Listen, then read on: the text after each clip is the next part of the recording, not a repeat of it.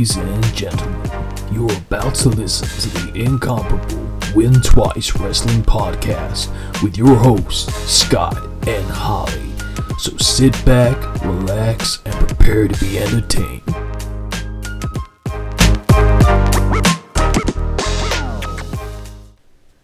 Hello everyone, and welcome to episode number 2 of the Win Twice Wrestling Podcast. I'm your host Scott, alongside my co-host Holly. Hello. And today, Holly, it's the first time we're picking one of your shows. It is. Okay, so what show did you pick? I picked No Mercy from 2016. Okay, before we go into the details of the show itself, Yes. why did you pick that card specifically? The main reason, it being one of the specific matches that was in here.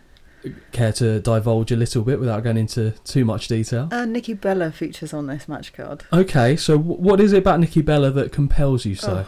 She's just great. Okay. She's my biggest girl crush ever. Okay. Is one thing. She's just ridiculous. Also, I don't think she's a bad wrestler. On her own. Right. Okay. On her own. In this in this time frame. Okay, Great. she definitely got better, yeah, for sure. I feel like this was her peak, shall we say. Yeah. Well, maybe not pre-neck injury, but Yeah, fair.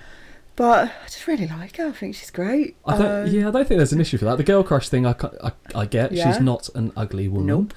But I would. like I said, well, I mean, Not that way inclined, but I I'll be still honest. would. Wouldn't kick her out of bed, put it that way. But there's something about her personality that I feel like would grate on me after a while. But again, like I mentioned to you earlier, I'm pretty sure she'd have a few complaints about my fair self. So, sorry, Nikki. But yeah, so Nikki Bella was the reason why. I'll be honest, so when you told me that this was the card we were going to be covering, I didn't have a look through the match card. No. But as I was making my notes, I was like, oh, Holly likes this person in this match. Oh, Right. Holly likes this person in this match. Was that a happy coincidence? So I remember this match, the match that Nikki Bella's in, right? Yeah. I remember it. So I Googled, I did many a Google to try and find out where it originated from. Okay. And I was like, because I know it was her and Carmella. Yeah. And there was 2 matches between them both, What, which in I this remembered. period? Okay. One was this one, and one was I'm just going to call it a hardcore match. That's not what they called it. Like a street fight or something. Oh, okay. And I was like, I can't remember which one I preferred. I watched the street fight and I was like, it was definitely this one. Okay. So I just went with this one. Didn't Google anything else on the match card. So it was all coincidental, the rest of it? Yeah. Okay. And then when I first started watching it and the intro began, I was a very happy lady. I bet you were. I do quite. The intros are interesting as well, because this is a show that, I mean, like I said, even though I'm lapsed in the fact that I don't watch weekly, like I'll watch highlights every now and then, I will tend to watch the big shows. So this is one that I definitely would have seen at the time. Yeah. But I couldn't tell you anything about it because it's not in my era, as it were. Okay, so I remember watching this. Once I started watching it properly, I went, I do remember seeing this, but I didn't remember any of the outcomes. I was going to say, because this was before you'd come back to work, Yeah. so we still weren't working together. So I thought you Yes. kind of only started really actively getting back into it when you came back, but it started a little bit before. Yeah, that it did. I remember. Let's drag an ex into this.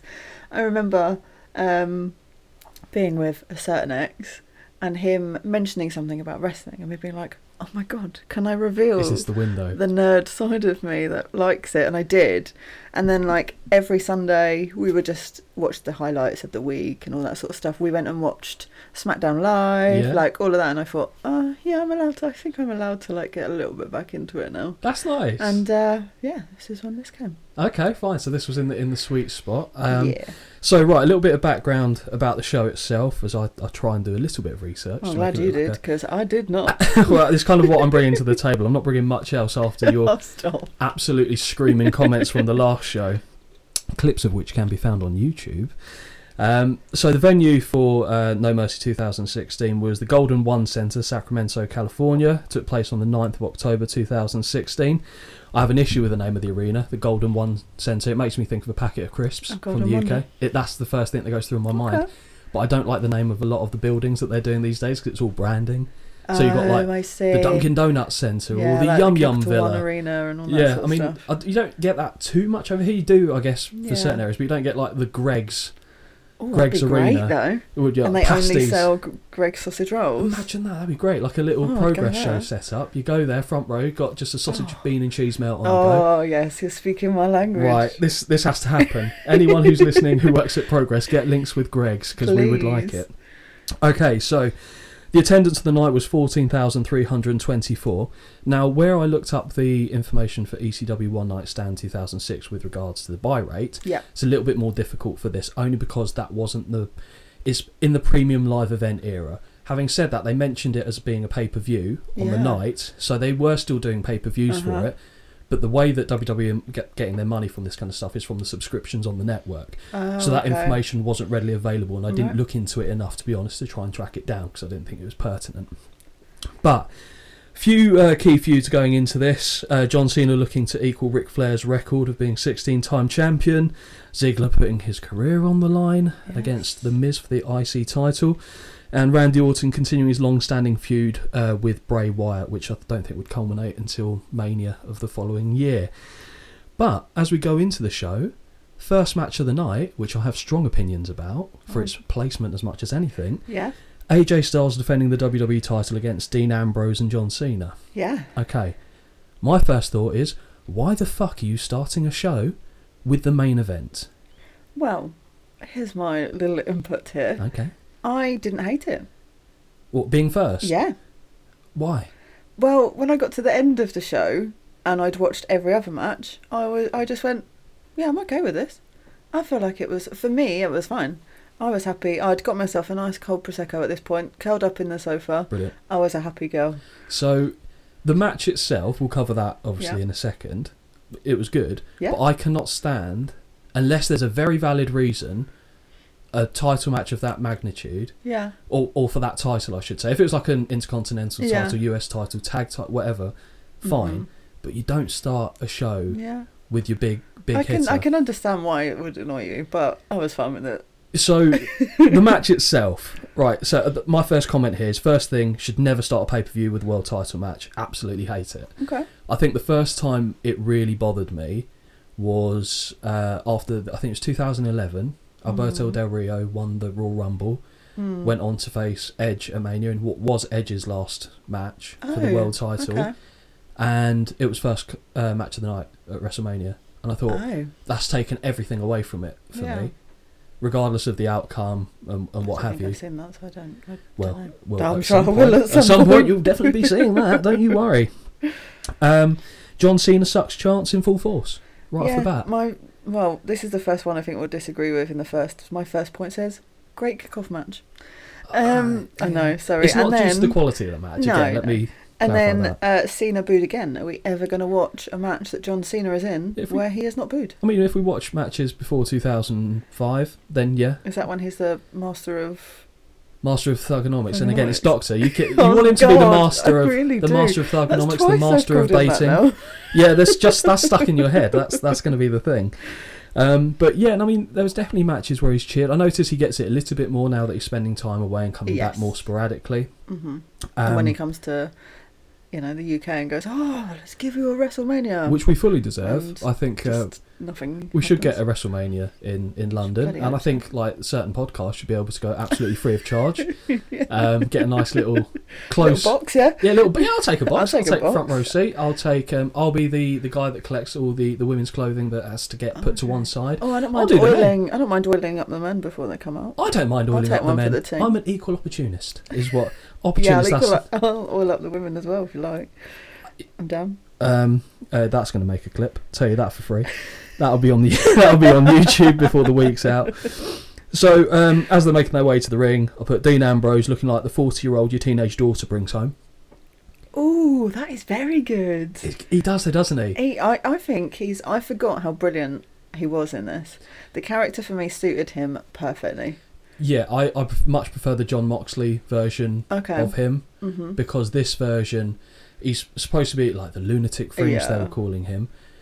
I don't like the way that that's being forced. It should have been a natural thing, which is kind of what he's allowed to do under John Moxley, whereas here it doesn't work. Okay. I feel like they're trying to make him a little, not quite, because that's not a fair comparison, but halfway between like a Brian Pillman and a Mick Foley, and it's just not quite landing for me. Yeah.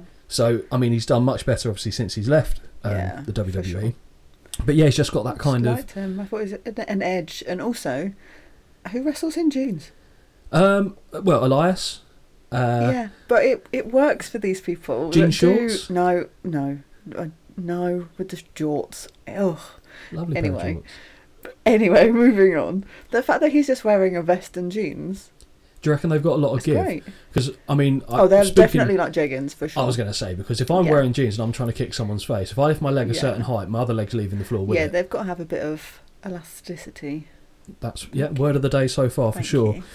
I also said here, with regards to the commentary team, so we've got Mauro Ranallo, so you probably won't be too familiar with his work. He wasn't in WWE for too long.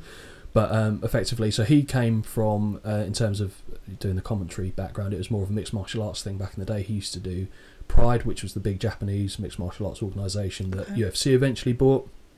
Very distinctive voice. He did wrestling shows as well. I think he worked for New Japan briefly to do some of their UK commentary, and then WWE swept him up. He left for personal reasons. I think it was like mental health was called upon. But his voice is so good, and I find he puts the right emphasis on the right parts of matches, much like JR would do. So not saying his voice is the same, but JR would only get excited when he knew the fans would be getting excited. It wasn't forced, and I think that was a really nice touch. And then we've got JBL and Otunga, who are absolute shite. Yep, I put, brilliant. JBL's on commentary. I already missed Corey Graves. I will say, of course you do. Who also wrestled in jeans, actually, in NXT. It was kind of like stonewashed not denim. Seen this, so I'm really hoping we see this. Yeah, I'll find a show that he's on for sure. But Otunga's just monotonous, right? And I can't get involved in him as a wrestler, as a commentator. I just don't want to see him, especially with his like little bitch dicky bow that he used to wear with his cardigan. I know there was a point in the commentary at some point when they said to him about his like wrestling and how something, and I was like, who's this guy? Who is he? And then Mrs. I was like, Jennifer Hudson. Oh, that's who he is. Him. Yeah. Oh, okay. Former Mr. Jennifer Hudson, because I don't think they're together now. But then I was like, you know what? I don't need to fall down that rabbit hole. I've got better things to focus on. Yeah, I mean, he offers nothing. And as much as I dislike JBL, as I might have made that clear in the last episode, a lot of what he did on commentary didn't faze me. Yeah. So I don't know whether that's because I tuned him out completely, or what he said wasn't that egregious that it registered for me. So yeah, I can't. I'll be honest. There may be something later on. I'm not sure, but I can't remember hearing anything that made me go, "Be quiet." Yeah. But also, I tend to tune out a lot of commentary. Which is probably why you don't mind Michael Cole too much. Yeah, he's okay. He's fine. No problem. I'm not slating him as much as others would. But it makes me. I'm looking forward to you kind of getting a different perspective through the journeys of these shows, and hopefully you'll go. Actually, so I thought Michael Cole was good, and that's fine. But then there's another level above. Okay. Might not happen. That might be wishful thinking on my part. I might have to start listening to the commentary. That's the problem. Oh well, as long as you've got Freddo's to hand, you'll be fine. What do you think of the pink middle rope aesthetic for the Susan G. Komen Cancer Trust? It was quite a good aesthetic, I thought. Just adds a bit of something. Yeah, it's a nice message, and it's a different visual. It's not a shove it in your face either. It's just here it is, and I think it also worked with a lot of the gear that people had as well. You notice it more. And I think anything that changes the aesthetics, I mentioned it in the One Night Stand show. It had a different aesthetic, so it kind of feels fresh just from looking at it right away. And I know they were doing this on SmackDown. I don't know if Raw were doing it as well, so they had it in the build up for the entire month, but because obviously we're not watching the build up, we're just watching the show itself, it felt quite fresh. But a nice touch. That's why I liked not the new version of NXT that they've got, because it's kind of just a smaller version of the current WWE, the black and gold. Oh yeah, I really liked that. Was really good. Exactly, it distinguished it as being different, and you couldn't see all the fake tan on the mat either. Yes. I think everyone should wrestle on a black mat. I think I really like a black mat aesthetic. Because it looks dirty. Even when we went and watched Progress, all you can see on there is oil, sweat, fake tan, smell of deep blood. It's gross. Put a black mat down. Can't see that. Yeah, Progress had that covered. AEW did not. Yeah. But then again, we were so far back at AEW. But it's like 10 beers deep by that point. So 10 beers deep, yeah. Yeah, throwing one on yourself as well for good measure, doing the Stone Cold. Absolutely. We'll cover that. When we do the AEW, we'll go into detail. Same with the Progress about the beer incident. So I said Dean Ambrose doing his crazy faces, they're not good. Looks like he should have armbands when he has soup. Like, it feels forced, like when he's doing the tongue out the mouth and then pretending to hit himself. It doesn't make him look...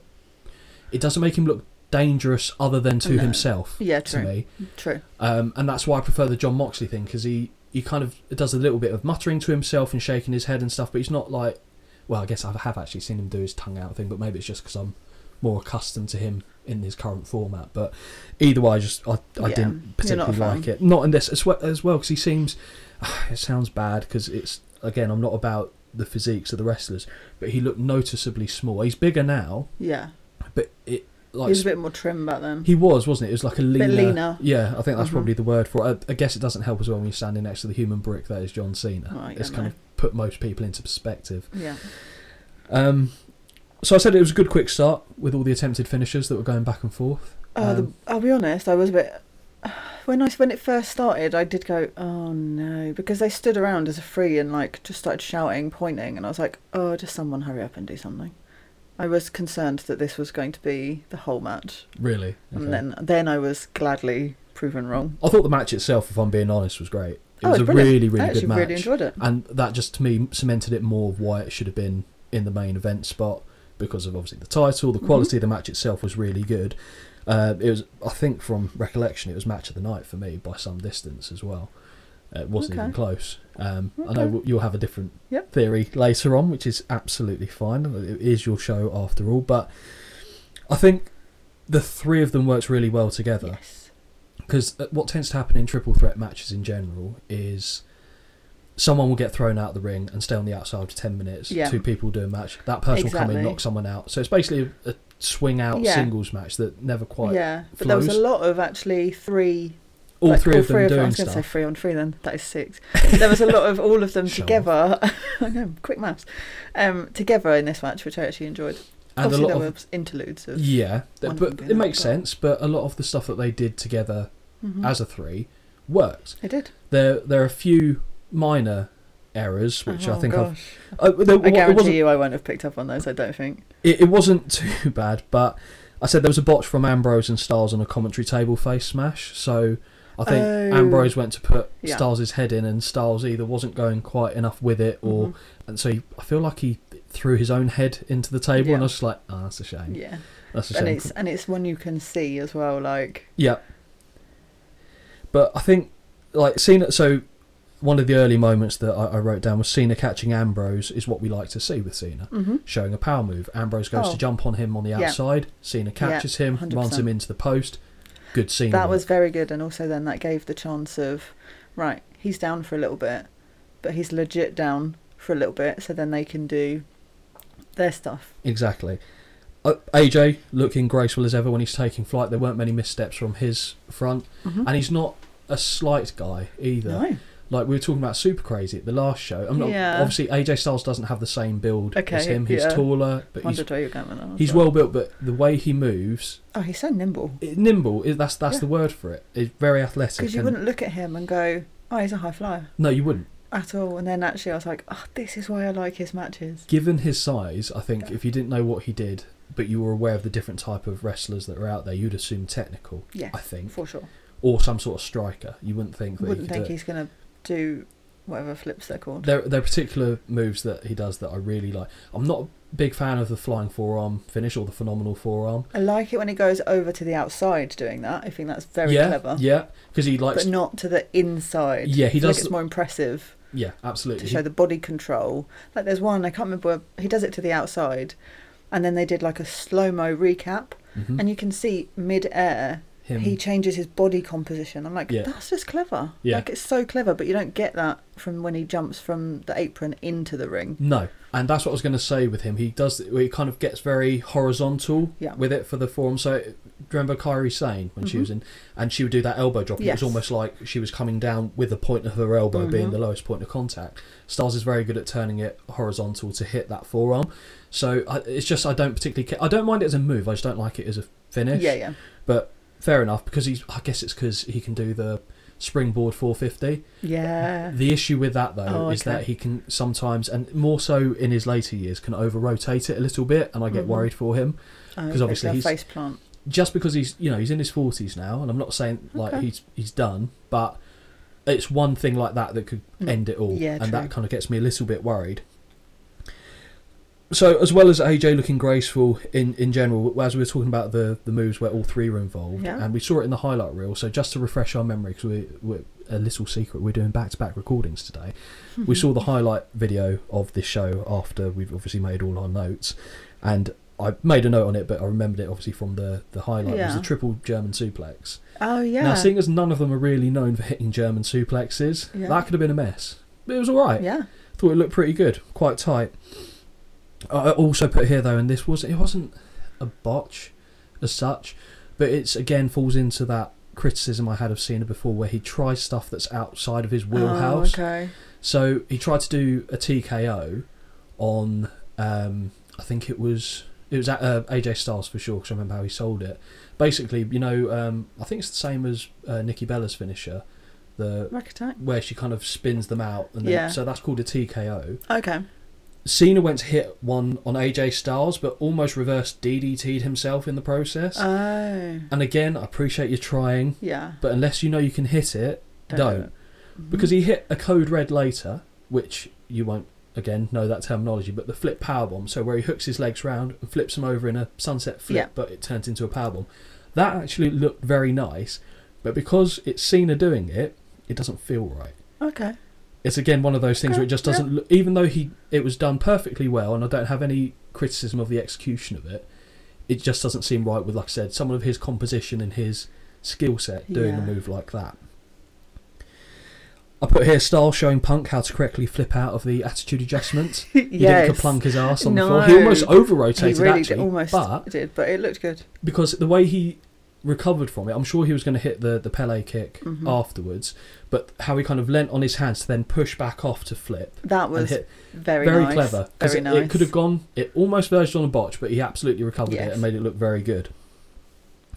I've got another comment here of just how very good it all flowed, and the three work well together. I don't think they might have had it on the house show circuit, the non-televised events, but I don't think I've seen them have a triple threat before or after that. No. You'd think, given how relatively good I thought that match was, they might have revisited it at some point. Maybe they did. I'm not sure. I don't remember, but I don't think they did from recollection. It just surprised me.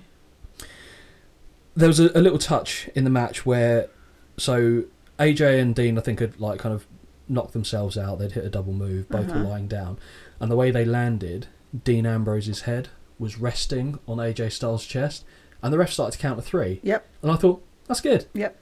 I like that. It's a touch, because if you're calling it as it should be, that is what you should be doing. For sure. AJ Styles got up, so it wasn't an issue. Yeah. But I did think that was good, actually. I did notice that, and I was like, oh, okay, cool. What do you think of Cena's 10 knuckle shuffle? Right. I put in here, cameraman did him dirty. Okay. Because we know what he does. Yeah. Right. And it is just for the crowd. It's not, we know it doesn't do anything, and it's just what he does. But the way the position of the camera this time, you can clearly see he's about a foot away from anyone. And I literally just put, cameraman did him dirty there. Do it from behind. Do it from any angle that's not at the side. Yeah. So in front, behind, fine. You have to do it in front. But can't be doing it from like that angle, because it just looks stupid. I don't like the way he goes down on his knees for it either, because it reminds me of a kid wrestling with pillows. Like, so just the way, because he kind of throws his legs out like a weird angle, like a V, and it just looks very childish and doesn't. I mean, I don't like the move itself in general, so that's kind of a little bit of a tainted opinion, I guess. But yeah, I don't like it. But you're right, he was done a little bit dirty by the camera work. Yeah.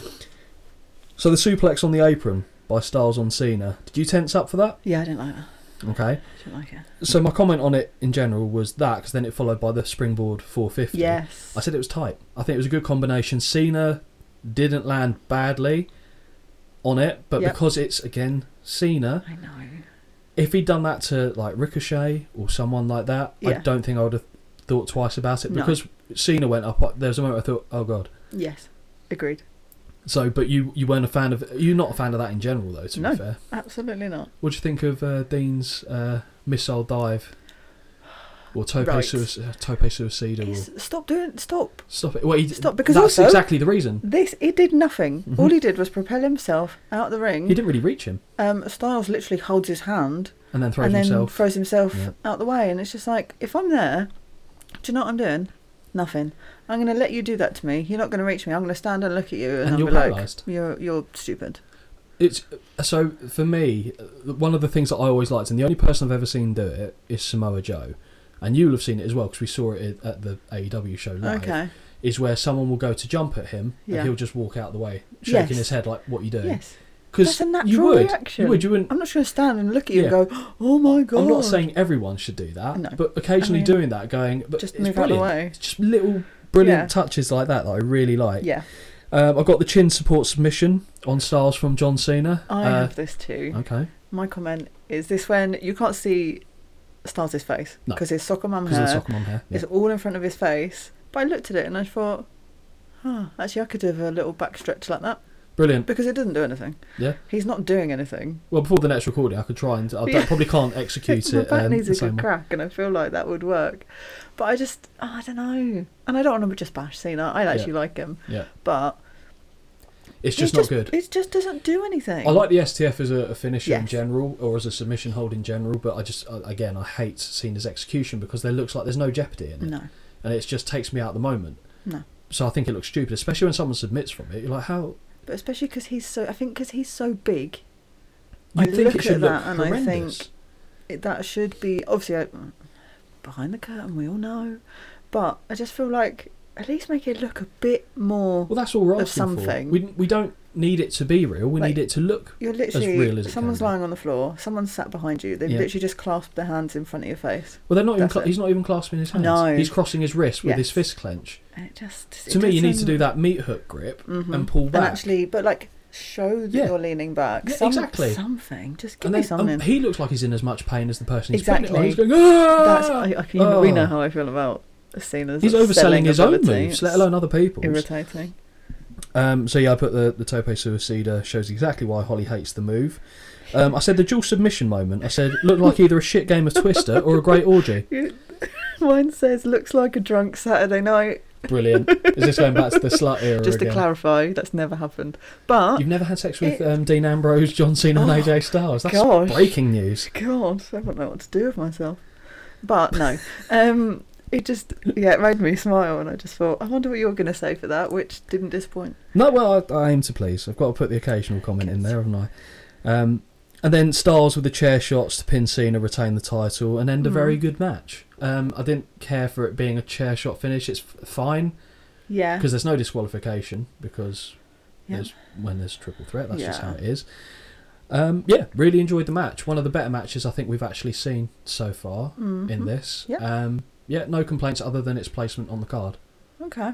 Yeah, I just put... So, before it finished, Styles tapped out, didn't he? Yeah, and I didn't remember any of this, and I went, oh, okay. And I was like, this is good, because obviously you can't have one person tap out to two. And I thought, hey?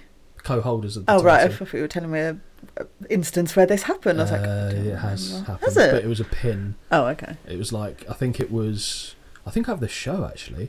I want to say it was Breakdown 1998. Again, a VHS that I had back in the day, well loved. And it was Stone Cold in a triple threat against Kane and The Undertaker. Yeah. Basically, Vince McMahon wanted the title off Stone Cold, set The Undertaker and Kane on him. They battered him in the match. Stone Cold did his best, but they both, I think it was a double choke slam on him. One hooked one leg, one hooked the other, 3 count. Then Vince McMahon nicked the title, ran off with it. But technically, Kane and Undertaker were both co-champions. Okay. Yeah. So again, maybe a show to cover at some point in the future. But lovely. So I don't know if I've seen it from a submission though. Yeah, but I thought it was good. I thought, how's this going to end? And then they were like, no, carry on. I thought, lovely. And then the chair shot. I put, a little bit annoying, but I'm not mad about it. No, I was happy with him still retaining because actually I thought he was very good. Yeah, Cena jumped before the chair even started getting. Of course he did, and then. Like literally bent down for 5 minutes. Yeah. I'm just like, also, that's not a natural reaction. No. Like, I can see you're holding a chair over my head. Let me just stay here until you hit me with it. Let me present my back perfectly for you. Honestly. Yeah. But no, really good match. I don't want to take anything away from that. I think it was good. I really enjoyed it, actually. So we move on now to a Bray Wyatt Randy Orton promo. I just put Bray such a massive loss to the world of wrestling. Like every time I see him, I just go, how good you were and could have been. Yeah, I know. And it's just him saying just, I'm a god and gods cannot die. And I went, oof. Yes, I literally wrote that down. I went, my God, so damn sad. Possibly the best storyteller I've ever seen while I've been watching wrestling. Yeah, I think he'd be up there for sure. I think he was almost in the wrong era because, like, back in the, I don't know why I started doing a Porky Pig impression there, but back in like the 80s and early 90s where characters were such a massive thing, he would have done phenomenally. Oh, for sure. Not that he didn't do well in the time that he had, but yeah, when he said, and gods cannot die. Yeah, that really was... Oof. Yeah, it gave me like goosebumps when I was watching it because I'd not forgotten because obviously saw the preview at the beginning. Yeah. And I was like, oh, I forgot he was in this. How am I going to feel about it? Because it's the first time we've obviously covered one of his matches, and I didn't know how I would feel about it. Obviously, we'll get into that later on. And now we move into the treat for the evening. Emma Holly's treat for the evening. So we've got Nikki Bella against Carmella. So do you want to take the lead on this one? As it's we're going to glaze over the fact you just called me your wife's name, are we? It could be worse. Maybe I've used your name in other situations. We won't worry about that. So I'm sure there's like some sort of balancing act to be done there. Good. I'm happy with it. It's fine. You're happy with it? I'm happy with it. I take it. It's a compliment. Bet you would. Right. So Nikki Bella, Carmella going to the match. I really enjoyed this. And I think it was, for me, obviously I love Nikki Bella, really like Carmella as well. But I think putting the two of them together was a perfect way to bring Carmella up. Yeah. I think Nikki Bella was the perfect person to have her feud with, to bring her, like, upwards, if you know what I mean. Yeah. Because she just departed from Enzo and Big Cass and was effectively standing on her own. And I thought, actually, this was a good feud for her to have, to get her name a bit more out there. I think that's a very good way of putting it, to be fair, with Carmella, because I agree, I've not enjoyed Carmella's stuff since this era. Okay. I like the look. Really it was different. Oh, the look was spot on. The moonwalk, her in-ring stuff is very good, but I think the whole package that she brought to the table, this was it for me. I think we've also said before, like, when we've watched later shows that she's in, they need to bring her back to 100% to this. For sure, because no one else is doing that either. No, and I feel like she made herself more generic in the process of doing it, which I was like, you've lost. And to be fair, probably wasn't her decision, let's be perfectly honest. No. But she had that look that was different from the rest of the pack, much like how Liv Morgan has a look that's different from, and I worried that they were going to do the exact same thing with her when she was they're doing the lesbian scene with Lana and stuff, which was just a mess. But she's kind of gone back to it a little bit now, keeping that kind of makeup, whereas Carmella completely changed. They just made her into like a princess. A generic, basically. Like a diva. They made her into an old school diva. That was exactly what I was about to say. They turned her into a diva, and that was a real shame. So, the match itself, I think, was good, not great. Yeah. And I think the reason why it was hampered a little bit was the crowd. Yes. I thought the crowd were unfair to it. I think they were still in the mindset of, I think because you'd had such a peak as well. You'd had that big match before. Anything that followed this, I think, was going to be a downplay from the crowd. Like if you're watching that live as well, having been somewhere live, that would have been where this is when one of, well, not me, but you know, you might have gone, oh, I'm going to go get a drink now. Yeah. And probably a lot of people did, and I get it, but still, I was just like, oh. It's a decent women's match. It is, and which makes me think, especially because there's another women's match later in the show, why didn't they put that one here?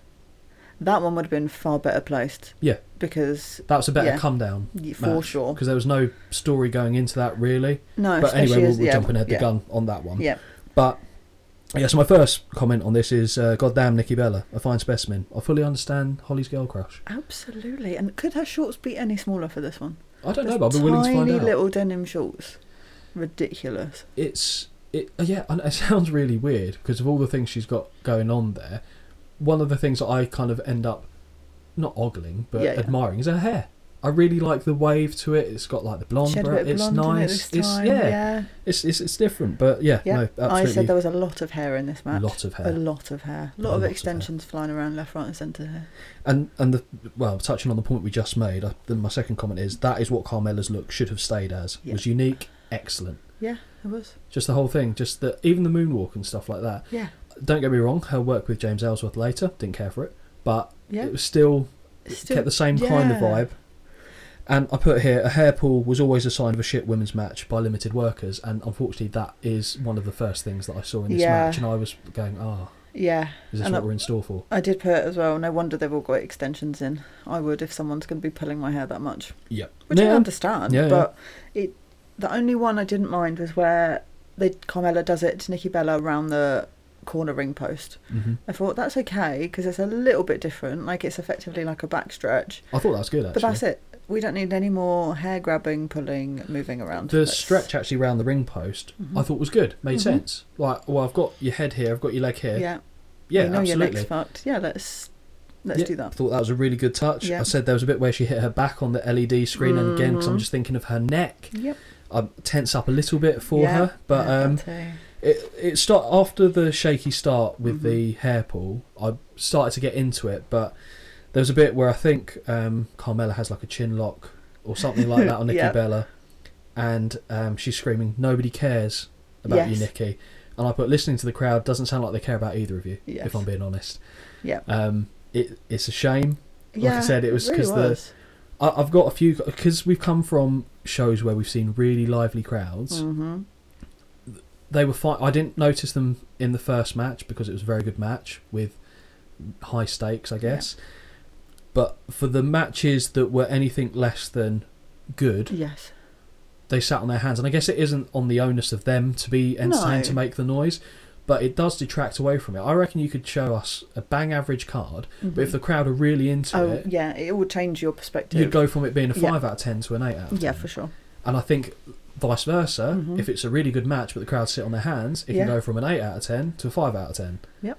It's, no, I totally agree. And I think also because the crowd is so quiet, you can hear... I mean, Carmella is very good at character. Yeah. She's so sharp, which, again, is a character. But to me, I was like, her shouts are so shrill because there's no noise. Mm-hmm. And you could hear every word. Yep. I don't need to hear that. Yep. But then we had to because there's no crowd. Well, exactly. So fair play to her for carrying it on throughout the whole match. Yeah. There's a couple of other moments that I liked. I think, funnily enough, you were slating the camera work in the opening match. Yeah. I think there's a good bit of camera work in this match. I wonder if we've got the same bit. Go for it. Springboard kick. Absolutely. Springboard roundhouse. Perfect camera angle. I put springboard roundhouse kick as well. Oh, wow. You've put the same description. Whether we're right or wrong, you get the same as me. I'm impressed. I thought perfect camera angle that was. I said it was done well. Yeah. I said I think if they did the side-on angle, you've seen how much it missed by. Yeah. But because they quickly turned to the front view from the hard camera side, it covered it. It made it look like it really impacted. Good. You could tell by the crowd noise, it didn't. Yes. But from a visual, from watching a TV view, it perfect. Did. Yeah, really good. I thought that was very good. Right, the code of silence. So that's... yes, I've got that down there. Brilliant. I really like... Because that's a genuine... That is a good move. It's a good unique. submission move. I can't think of anyone else who's done that. Yeah. And that would... Yeah. To quote myself from the last show, choke a bitch out. Yeah, and also the person doing it is actually putting in a lot of effort. Flexible enough to grab, because doing it with your legs is enough, but she can grab her foot and tighten that grip. I really Genuinely like it. A brilliant move. Really good. I don't know I don't think she uses it anymore. I don't know. I haven't seen she's out obviously being pregnant. Maybe she's done it in lovemaking with Corey Graves. I don't know what they're into. I mean, I'm sure you'd watch a video if it came out. I probably would myself. But I don't think she does that move anymore. It's so good.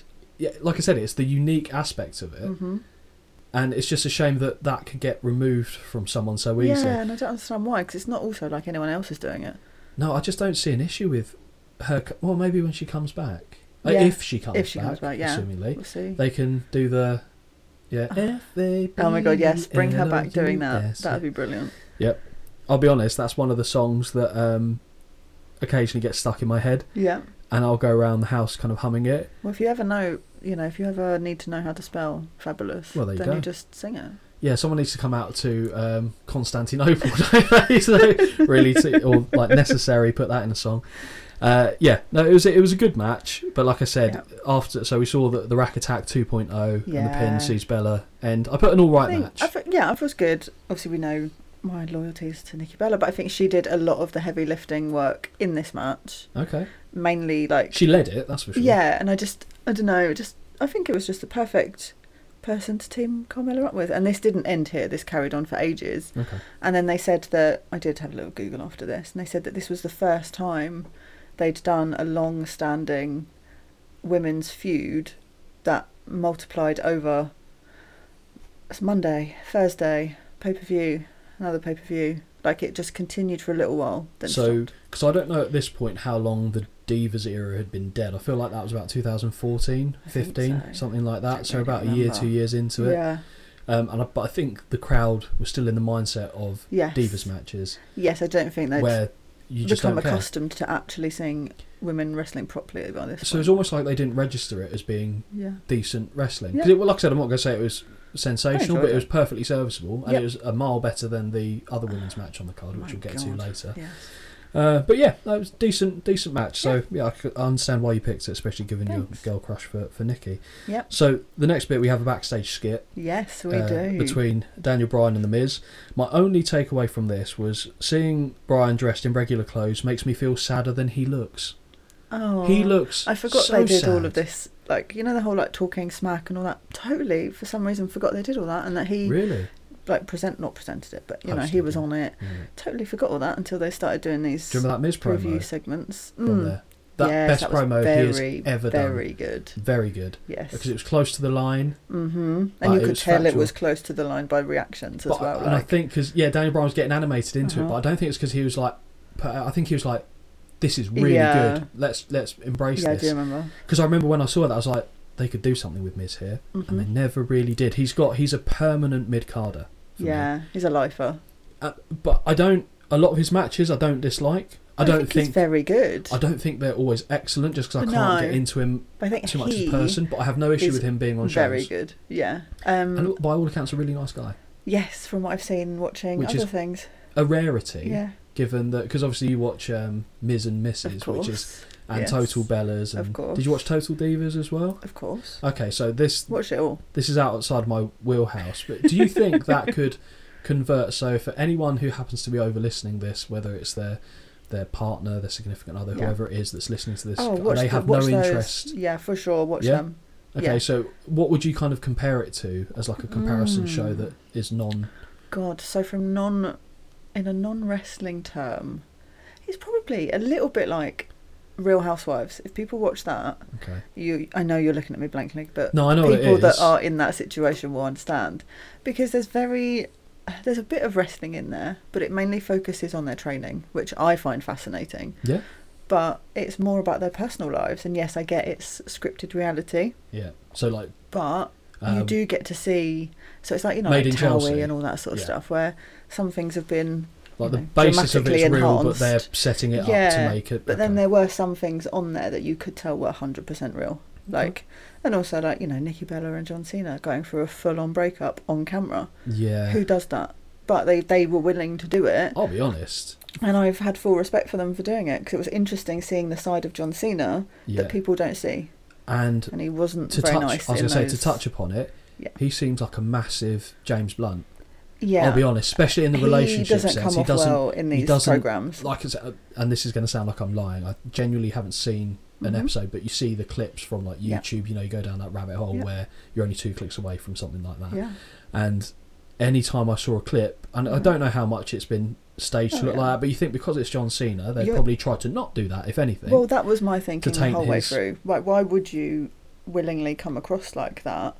But then he's, I don't know, I just think that's how he is. But you see the opposite with someone like Bryan Danielson, who seems like a genuinely such a lovely guy, and yet someone who you can completely... Dean Ambrose.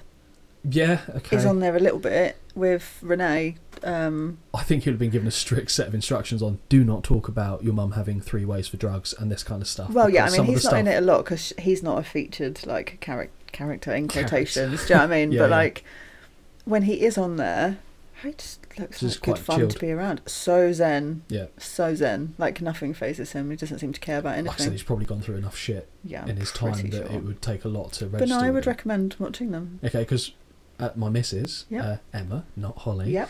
I mentioned this to her and said, well, Holly suggested watching something like that to see if you can... And she's not one to watch Towie. Whereas I love stuff like that. Like the only one that she would watch of the reality TV show variety was Married at First Sight Australia. Oh right, okay. And she got turned off it. I'll be honest, she hooked me onto a couple of the seasons myself, but I think when it wasn't the experiment that was the selling point. After a while, it was the same as what they did with Big Brother back in the day. You have legitimate people from all aspects of life come in, but now they're like, oh right, let's find the craziest bunch of fuckers. No, I would recommend if you're the partner of someone or whatever, or you're just not sure, give it a watch. It is easy watching after a stressful day. I see that kind of stuff adds more stress to me though. No. Just because of the awkward situations and like you like Impractical Jokers. I love that. I can't. I just watch it and everything of me tenses up, which I never used to be the case because like Trigger Happy TV back in the day, loved that. Yeah. But now it's just I tense. Oh, okay. Okay, that's a little. But yeah, we segued a bit there, but I think it was a valid point to kind of reach out to anyone that might be listening that's not engaged. So the next part I put about they've gone to the Susan G. Komen Cancer Charity. They do a nice little package there. Yeah, nice. The only thing that I don't like is Titus O'Neill, because I just think what a goof. He's a lovely bloke, Dad of the Year, all this good stuff. Him. But all I see him is him going like a harp seal, and then he just falling under the ring. Just not a good wrestler. Lovely bloke, does a lot of good stuff community-wise. I think he's the perfect guy though for doing all of these things. You're probably not wrong. Perfect. You're probably not wrong. But I see him and I just go, you goof. Like, I don't know. That's it's fine. He's like I said, but you're right. Probably the best placed person to do that. To be fair. Okay, so we go on to the tag team title match. Heath Slater and Rhino defending their SmackDown tag team titles against the Brothers Uso. I know. Totally forgot about this match, didn't I? I remember Heath Slater because he's got kids. I love him. All right, he's got kids, and he's a genuinely nice bloke. Talking about the reality shows, did you see? I think it was Pranked or something. It was a WWE Network. Oh no, didn't watch it. You probably like it. Okay. So they're pranking WWE wrestlers in various environments. There's a bit where I can't remember exactly who's with him, but there's a few wrestlers. They're out at a restaurant, and nearby there's a guy harassing his, I don't know if his girlfriend, wife. It's staged, obviously, and he's been a proper tool towards him. And Heath Slater basically catches it and immediately goes, "If you keep this up, I'm going to kick your fucking head in." Aww. And just like a good Samaritan. And when he says it, because he's such a goof again in WWE, and then you saw that, you're like, oh shit, he's a scary dude. Yeah. Like he will stab someone if he has to. And I just thought that was quite a nice. I gained a respect for him. Yeah. I couldn't tell you anything else I saw in that show. I only saw like 1 or 2 episodes, but that stuck in my head, and it gave me additional respect for him. Okay. But so we've got here. So I said I put good look by the Usos because it was halfway between their face paint, war dancing. Samoan selves to the day one crop top wearing, muffin topped. What? No crop tops? Well, I said I didn't know they were in a boy band. Yeah, I forgot they used to wear identical clothes. Yeah, exactly, with haircuts and everything. Decent haircuts though. This was before they didn't have the mullet tails. with the red dye or blue dye. No. But I forgot they had a boy band phase. It looked like a unified tag team here. The shoes, bit questionable. Didn't quite go with the rest of the Symphony of Beige and greeny kind of colours. Not mad at it, but I didn't hate it. Yeah. And yeah, I put the next comment. I mean, it's not going to be controversial. I put, fuck me. I said I remember when Rhino was a beast. I said maybe the oddest shaped human of all time. Yeah. And then I followed it up with like, it's either a newt or a salamander. You grab its tail and it drops its tail off and then it regenerates it. I said I think that's happened with Rhino's arms at some point. Someone's grabbed his arms, he's dropped his arms off, they've started to grow back and then they've stopped. Okay. They stopped halfway. Because he's an absolute keg of a man. Like, you could crush small cars with his thighs, I'm pretty sure. But his arms, little T-Rex arms. Yeah, true. And for as good as they look so small because his chest area is so big. Yeah, and again, I'm sure he's tough as nails, but in the WWE, certainly in this era, he just strikes me as a dad bod bitch. Like, I can't get behind it. Seeing as in his ECW days, he was ferocious. Right. Like, they managed to turn someone like Taz into a monster given his stature. Mm-hmm. But Rhino was on a different level. Rhino was fucking killing fools. Okay. And he didn't say anything. You believed in him. So I think if I just knew him as he currently is, I wouldn't be. Yeah. But it's like seeing the world's toughest guy turn into like a nanny. And it's just too much of a Yeah, I think obviously I don't know too much about his background. Obviously, we saw him in one of the first matches we ever reviewed. He cameoed in it. Didn't like him because of how that situation. But for me personally, this made me like Rhino, teaming him up with Heath Slater, because I freaking love Heath Slater. Did you like him in his one-man band, three-man band? I didn't like it when he had the floppy hair. Right, because it was a bit soccer mum as well, wasn't it? Yeah, but when he came out, I've got kids. This was, for me, I was like, yeah, I like him. I like this. It was entertaining. He's likeable. And then putting Rhino with him as well. It was like, for me, it was similar, and not on the same stature, but it was similar to when they put Kane and Daniel Bryan together. Okay, fine. It was kind of like you've got one person there who's serious, has that side. Yeah, okay. And then you're going to put someone else with them that everyone really likes, or can get the likability on side. I just thought it was a good little combination. They had high hopes for Heath Slater at one point. Really did, yeah. But like before NXT became its own entity, the developmental league for a while was Florida Championship Wrestling. Yeah. And he was a former FCW champion for a while. And they don't tend to do that for people unless they think there's going to be some upside into them. And I know they put him in Nexus and stuff, but they never really gave him a fair crack of the whip. And he fell into a similar role for me as Zack Ryder, Kurt Hawkins. Yeah. The three of them, that should have been the three. You're naming some of my favourite people here. I know I am. I don't think I wouldn't have said you'd have put Heath Slater in there, to be fair. Again, he was for me one of those people, and I think from other people that I tend to like. He's one of those people that you'd be like, interesting, but understandable. Okay. Maybe not to look at.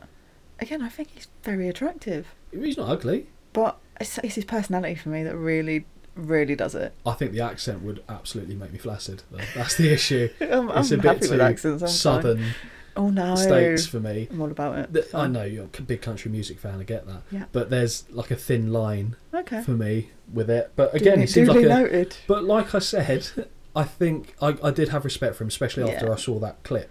But where are these two now? Where are they now? So Rhino, I think, has gone to Impact, which is about to be rechristened to TNA in topical news. So I'm pretty, because he used to be in there for a while as well. Yeah. So anytime he's not in WWE, that is pretty much where he ends up going in between stints of coming back. I want to say... No idea what Heath I feel like Heath Slater was in Impact or was supposed to... I'm sure he was, but I don't actually know what he's doing now. I could have Googled it, but I thought, you know what, I'll just ask. We can Google it later. I mean, if anyone does happen to contact the show, I mean, they can always correct us on these points because it will save us doing a bit of research. Tell him we want to know where he is. But yeah, it's someone that, again, I wouldn't be surprised if in a year's time you see him back in WWE just doing something. Do you know what? I'd be absolutely fine with that. I think he would fit in. He's got a place, though. Yeah. That's the thing. For me, in WWE, he's hit his ceiling. He's still got kids. He's still got kids. They're about 40 now, but he's still got kids. They're still his kids. But for me, like, the way that WWE can kind of completely put a stop to someone being seen as legitimate or a main eventer, I think they have to really make their name elsewhere to come back and be taken seriously. Yes. A good example of this recently would be like Cody Rhodes. Yeah. So I feel like, obviously, he wasn't getting a fair crack. The Stardust character wasn't good. I'll give him that. That for me. Don't remember it. Okay, well, I'm sure we'll see eventually. I'm sure we will too. I'm sure you'll hear me go, what the fuck? Yeah. So, but again, even without that gimmick, they kind of had him hit his ceiling. Mm-hmm. So I never considered him as a legitimate main eventer.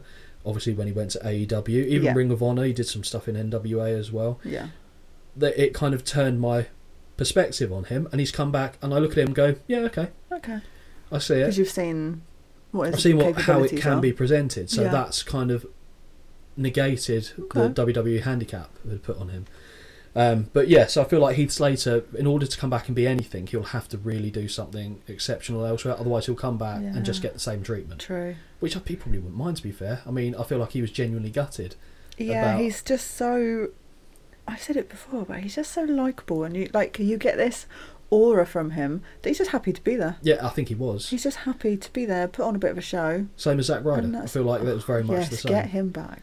I'm hoping time is ticking because Chelsea Green is back. To be fair, he's someone who has... And he's good. He cemented himself fairly well. I'll be honest, I didn't care for woo-woo and all this stuff. Okay, right. I've got a comment on that later because I freaking forgot about those guys. And I love them as well, and I know you hate that. I know.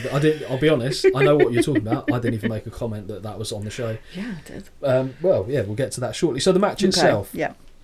I just again, the first thing after my comments on Rhino and what the Usos were wearing, I put Rhino shouting, "Who's the man?" Mm-hmm. Not you, lad. Sit down. You used to be, but like, who's the older man? Who's the keg? Like, it's just who's T-Rex? And again, he's got kids, but ginger hair and therefore no soul. Talk about Heath Slater. I'll be honest, I was going for comedy as much as anything, because sometimes I think of something, I need to write that down. That makes me sad. Whether I say it or not. Someone will be laughing, that makes me sad. Everyone should be laughing. It was grade A joke material. But it was the match itself. You tell me what you think of the match. Right. Well, if I take out my personal feelings for Slater, I actually did put in here, I paused midway through and made my dinner. Love that. What did you have for dinner? Do you remember? Thai green curry. Ooh, very nice. Yeah. Okay. More memorable than the match, apparently. It was very good. But, I don't know, it was just a bit like, I was a bit nonplussed by it. Yeah, the match itself, like the content of it, was fine. It was a mid-card match, which obviously you have to have in here. And I put there were a few peaks of interest. I don't know if this is right, so bear with me. But I put power slam from the turnbuckle. I liked that when he ran up the ropes. Yes. Yeah, I commented on that. Showed a bit of speed, bit nimble, bit of power. It looked like he defied gravity as well, because there's a moment where he pauses at the apex of it before coming down. Yes. And I actually went, fair fucks, Heath. So there were some bits I liked. I don't know if this is a right move either, so please feel free to laugh. Tequila Sunrise. That is a move. Yeah. I'm sure it was in there, and I've just put messy as fuck. I don't remember it now, but I remember watching it, listening to the commentary, going, "What move Sunrise is this?" Is that submission move? And I just put messy.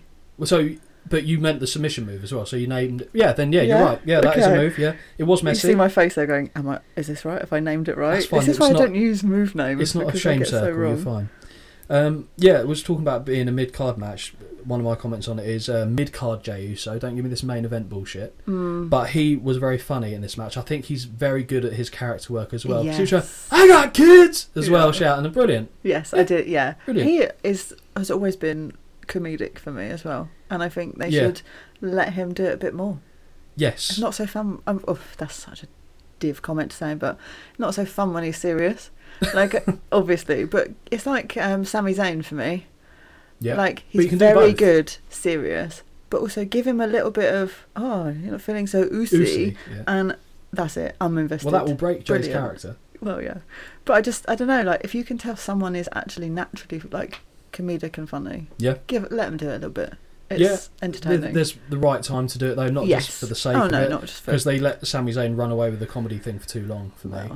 I'm sure we'll have a show with him. For sure. I'll give my thoughts on that whole issue. But the pacing of the match itself was good. Like you said, there's nothing overly spectacular in it, but I wasn't bored. I didn't switch off at any point. No. I wasn't like, oh god, though. It wasn't an extreme either way for me. It was alright. But yeah, match was absolutely fine.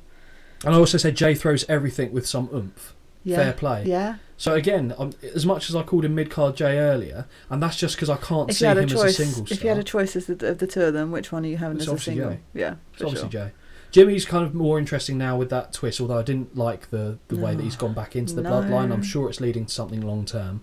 But again, they've given him a bit of an edge. What I have a real issue with, and this is something they did the same damn thing with the Bellas before Nikki got all the cosmetic surgery, is they treat them like they're the same person. Yeah. Like, yes, you can be twins. Yeah. Doesn't mean that you don't have to be the same. Exactly. Your personalities aren't the same. Let them be their own individuals, because they look the same. And that's why I think that kind of part of my comment about mid-card Jey Uso, because a lot of the stuff he does I actually quite like. Yeah. But in my head, if they gave him like the US title, the Intercontinental title, fine. Maybe long term my opinion would change on him. Do I want to see him hold the WWE title? No. No, I don't think that would.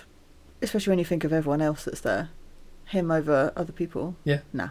So that's why I feel like that's kind of... Yeah, and to call yourself main event, like, are you going to hold that championship? Probably not, really. You've main evented a few shows, but you're not main event. Not to me, anyway. No, I understand what you're saying. Hopefully, maybe down the line, you can be, depending on how this goes, but mid-card. Yeah. One of the things I noted during this match, this is how you can tell how invested I am or not. Right. Is I will listen to the commentary. So it wasn't okay, right? Elaborate. So I just said I wonder if they got paid per time they said the words "No Mercy," because they must have said it about 20 times through this match. Is that a drinking game? I hope not, because I would have been pissed. Well, I don't know. You can hold your liquor quite well. Yeah, I can, but at the wrestling, I didn't realise. I saw the amount that because I was keeping pace. Yeah, I can sink a good number of beers. You absolutely can. And you were walking and everything. Yeah. I mean, you walked into me a few times. Yeah, but, that was towards the end of the night, not just in the middle, but you know. Got home. That's the main thing. Got home. Speaking of like highlight moments of the match, the pop-up Samoan drop looked great. Yeah. On Slater. I love a well done pop-up Samoan drop. Anything where you throw the guy up, snatch him out of the air, and throw them. Yes. That feels there's an edge, there's an aggression, a violence to skill. It. Really like it, yeah. and it was done very well in this instance. Yeah. And then my next comment was that you already touched upon it, the power slam from the top rope. Oh yeah. I said, briefly seemed to defy gravity and the laws of physics. And then we kind of come to the end. We see a gore by Rhino, and the champions defend the SmackDown Tag Team titles. I put surprisingly good. Happy. Yeah. So when I say surprisingly good, I'm not saying excellent, but it exceeded my expectations, which I will take. Yep. So far we've had 3 matches. Yep. Very good ones. Okay. And then I know where you're going with this. And then it takes just a little bit of a nosedive. But before that, we've got another promo. We've got a Bray Wyatt promo. I say promo. He's like talking in tongues. Yes. He sat there rocking backwards and forwards, and then I put speaking in tongues in brackets. Still a good promo. Yeah. Just it goes with the character. Anything he did was works. very good. Believable at this point, yeah. Very believable, and again, by all accounts, a sweetheart outside of the ring as well, from what I've seen. And then he goes into singing. He's got the whole world in his hands. Yeah, of course, and that is so chilling. It is, especially always has been, especially slow now. Cadence. But even then, it was so chilling. Yeah, 100%. So that was a just brief little stint before we go into awful. So, right. So Spunky gets another look in one of our shows. I think we're going to have to start totting up who's featured in these, because Baron Corbin is getting more. He's getting more airtime than John Cena right now. Baron Corbin's getting pushed harder in our podcast than he is the WWE. Yeah. Like, so we have Jack Swagger against Baron Corbin. Right. Okay. I will be reserved for now. Okay. I will let you go in with your. I don't have comments. many things to say on this match. Okay. Oh, I do. First one said, "Fuck me. Should have waited till now to cook my dinner." Yeah. If it's not a Freddo, it's making dinner. Jack Swagger, go away. Well, you did. Yeah, he Fired did. him. But there's rumours circulating online he's coming back. Oh, suck my ass. Whether that's true or not, and as a person, I'm sure it's great, right? Yeah. As a wrestler, I don't need it in my life. I don't think it fits. I don't think it's necessary.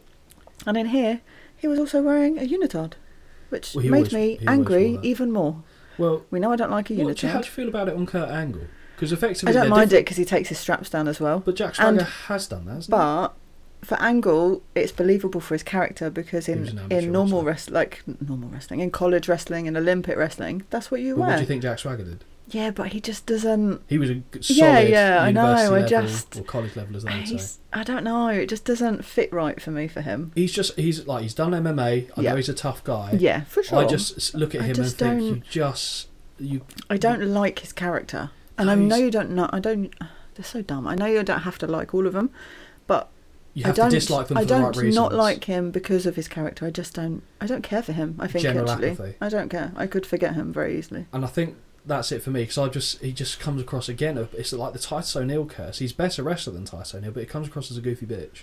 Just the way he's portrayed. So I just don't. There's nothing about him that interests me. No, I mean, character, no wrestling. No, I just get off my telly. Yeah, okay. Well, I mean, he is for the most part at the moment, but hopefully, we might see him again sooner rather than later by the sounds of it. Yeah. So I put Jack Swagger comes out to no reaction. And I did notice that actually, and I did actually feel bad. Whoever they are, when they come out and they're saying no noise, I do think, oh god, that must be fucking awful. When you get to We the People, they would say that. That really confused me. I know it's like a... No, word's not coming. I'm going to say national thing, but it's not. Patriotic. Yeah, thank you. You can tell it's a Sunday morning, brain's not working. And I do get that, but I'm just a bit like, if you're not invested in him, just keep it quiet. Or yeah, you have to be uniformly not interested. Yeah. Okay, all right. Okay, so hold your horses, but I'm going to give a little compliment. Oh my god, are you going to be nice to him? Okay. To old Spunk Nozzle. Good. I said this was Corbin's best look. I really liked the lone wolf. I like the It was the the camera best work. gimmick for him. I don't mind his current music. Yeah. But This was the way that they did the lights so as he good. came out, Yeah. the hair didn't bother me because No, it was didn't bother me then. it was either. It fine. was fitted for the lone wolf. the gear himself. Yeah. The gear himself. The gear itself was Yeah, good. I know you mean. Yeah. But so the thing that makes me sad that what WWE do is that if someone's got a little bit of pudge, even you're ever so banned slightly, from wearing you're banned yeah. from not having your midriff covered. But then, right? If you're mid like range, a normal body, that's what happens. But if you're ripped, you can basically wear whatever you like. Or if you're jive fricking enormous, you can wear whatever you like. Are you thinking of Otis? Of course I fricking am. Of course I am. So for me, but now the thing is, because I know why they've done it, anytime I see him without a top, I'm just looking at the sad face belly. Yeah. And it makes. I mean, he's not the only one they do it to either. No, he's not, and it's unfair because I never thought anything of it until as soon as they take it away, and I went, "Why did they do that?" Yeah. And then it's like Damien Priest, exactly the same issue with Damien Priest. But Damien Priest, and he's got a banging body. To be fair, I think and both of them had this. They were both larger guys. So Baron Corbin came from NFL background, and he was a stocky guy. But I'm not lad. saying it's the fat strong kind of combination. I know what you mean, yeah. And it is a shame because let them wear what they want. What do you think you're gonna? I mean, they're not selling shirts really off these people. And I know I comment on a lot of the wrestling attire, but I wouldn't look and go, no, I don't want to see that. No, I don't care. They're not there to make me want to buy their clothes. And they're there to wrestle. And yet Jey Uso can go around in a crop top. Honestly, that's which so for silly. me is just a crime in itself. So silly. But to be fair to Corbin, I thought this was probably the best attire I've seen him in as well. Fine. Do you know what? I wish they'd just bring... I know they've obviously done all that stupid stuff in the middle, Happy Corbin and all that. Yeah. But where they are now with him, I like it. Tell you what, bring back the Lone Wolf again. Yeah. He's just got a shaved head. That would be the only difference. Yeah. The shaved head... his character, his personality on the show or in wrestling works for being a loner apparently good. He's actually quite cantankerous outside. Okay. Like he's not a necessarily problem maker. Again, I could be wrong, but from what I've seen and read, he is a bit of a loner. Where a bit like Brock Lesnar, he'll do what is needed, but he's not there to hang around with people, make friends and stuff. Yeah. And I think to a lesser extent, not to the same as Brock Lesnar, but I think that's very much the case. And again, it was the unique character that they took away from him. Mm-hmm. And as much as I don't particularly care for the shaved-headed look, as I've mentioned before, it's the clean-shaven thing with it and the attire. It's just all-in-one thing. It's death by 1,000 cuts is the reason why I'm put off him in the way that I am. But this look, fine. I had no issue with him in this era. Really liked it. I thought it was really good. Really like the clever. finisher. End of days. Good finisher. Brilliant. Yeah. Absolutely. And it works for that character. But you can't be happy. I know he's not now, but you can't be Happy Corbin doing an End of Days. Like, it doesn't work. Yeah, it should be called Sweet Dreams or something. I don't know. Or Luck of the So I just think they should bring back this. But again, so this is a thing which I hate them doing. Mm-hmm. So I said this was Corbin's best look, but introducing the international commentary teams is far more important than seeing old Spunky the Lone Wolf. Yeah. Why? Yeah. Do that before the entrance. Yeah. Just here's XYZ, here's XYZ. Exactly. Oh, and now we go to the match. Yeah, just show something on the screens for the people in the arena to keep them entertained. Introduce them. It doesn't have to be long. But because I straight away I go, oh, you don't care about them, I don't care about them. Exactly. Mm-hmm. No, which was a shame. Agree. Which was already a tough thing for this match in general, because who cares? Yeah. Right. Now the content of the match itself, okay. Yeah, it was alright. Wasn't awful. No, it wasn't awful. It was, again... Given who was involved... Mid-card. It was very much a mid-card match. But given who was involved, I think I was slightly... I don't want to say impressed, but it gave more than... It delivered more than I thought it was going to. Yeah, the expectation was low. How do you feel about Corbin's move where he's given an Irish whip to run into the turnbuckle, slides out, comes on the other side? I do, but it has to be in certain circumstances. Mm-hmm. When the guy's just watching you run out, come around and go in, looks dumb. and I could be wrong, but I feel like Swagger watched him the entire way he did that. And I thought that looked stupid. But I like that move. I think it's Different. It's different. Yeah. Very different, and it adds a bit of something. But yeah, you are right. Like if I'm just watching, I'm like, what the fuck are you doing? Different doesn't always mean better. No. But if it's used sparingly in the right circumstances, I think it's good. Yes, it's a lot of these moves. It's like they see it, they go, oh, that's good, and then they go, let's do it again and again and again. So I put here. I said I can't decide if I like it, and I think I've just kind of touched upon the reason why, because I couldn't articulate it to myself when I was making these notes. Yep. I think that pretty much the nail on the head. There's a couple of moments that were good. Like I said, there was a little thing. It kind of looked awkward, but I think it worked quite well. Was when Baron shoulder tackled Swagger face first into the middle turnbuckles, because it was like Swagger was trying to get his foot in. Corbin thought, I need to keep him down. NFL background kicked in. Yeah. Tackle him. Believable. Yes. It's like something you would probably try and do. Yes. I liked it. Now, the chants that kicked in. I couldn't work out legitimately if they were going boring or Corbin. Oh, I've written down boring. Okay, so it probably was boring then. But I said the crowd were dead. Yeah. So that was the only time they got off their hands. But I just don't know, if that's me as a job, what do I prefer? Do I prefer nothing, or do I prefer them like hurling abuse at me? Nothing. I would assume nothing. We know, because obviously when we've seen wrestling, I feel sad, but and I feel bad about some of the chants, and I sit there and I go, oh, it makes me feel sad, because I have to put myself in their position, and I have too much empathy for my liking, I'll be honest. But I'm just like, oh, I can't, because if I'm at work, I don't want someone, don't start doing this tomorrow, but I don't want someone leaning across the desk at me going, you're shit. Well, it's better than you suck dick and she's a crack whore. What would you rather have? You can't win. Well, the chance would be a fine thing. Right, so many things to discuss during the break between recordings on this one, I think. Jamie's going to have a field day making snippets of this one, to be honest.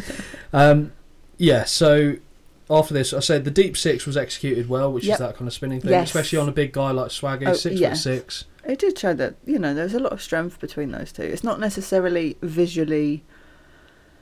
They're not like, they're not your Austin Theories, they're not John Cena's, but they're obviously really freaking strong. Mm-hmm.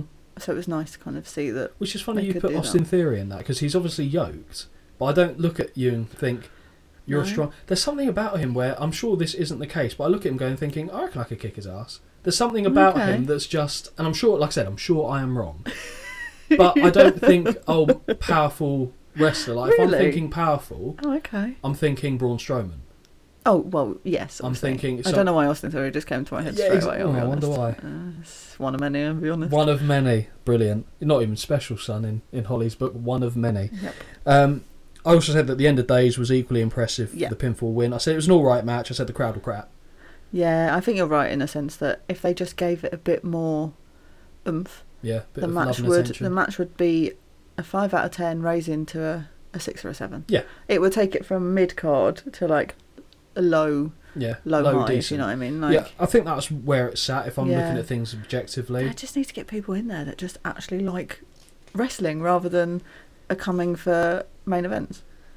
Yeah, and I think sometimes that might be the issue. Audience, isn't it? Like WWE, their main market has been for a long time and will be for a long time. Kids. Yeah. So the parents are going in there. Yeah, true. To make the kids happy, and whereas like AEW's approach and a lot of the independents are different. They're not targeting it towards kids. The kids can come and watch, but that's not the sole. No, they're going for that actual wrestling fans. They're going for the people that. I mean, I was about to say the people that will actually spend money, but obviously the parents will spend the money for the kids. But you need the variety. Yes, in there. For sure. Right, so that match is done. Yep.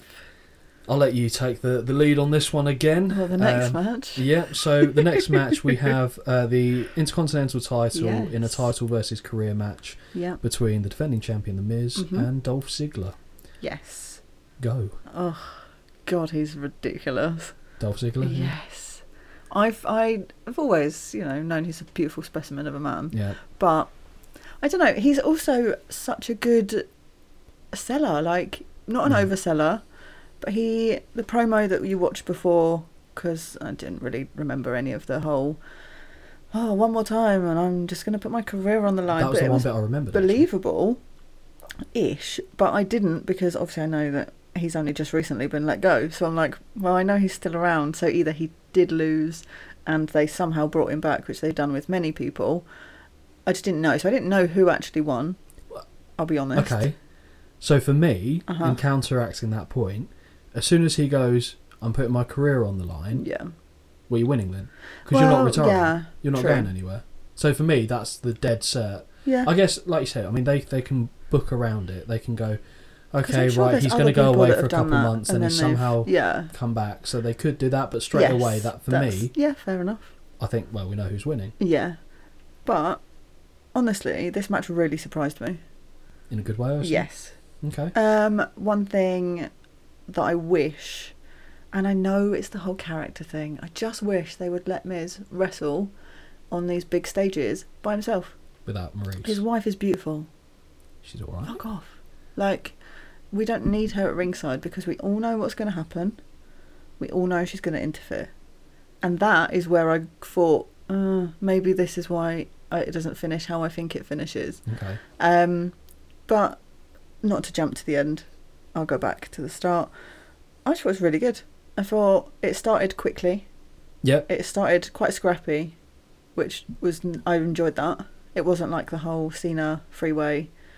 So I didn't look at you because I knew she was smiling at me when I said freeway. I smiled because I knew you'd thrown yourself off by saying it. I didn't smile until I saw that you'd thrown yourself completely off rhythm. You know what I mean. But I do know what you mean. When they stood around shouting at each other and pointing at each other, this was very much a ding ding, right, we're in.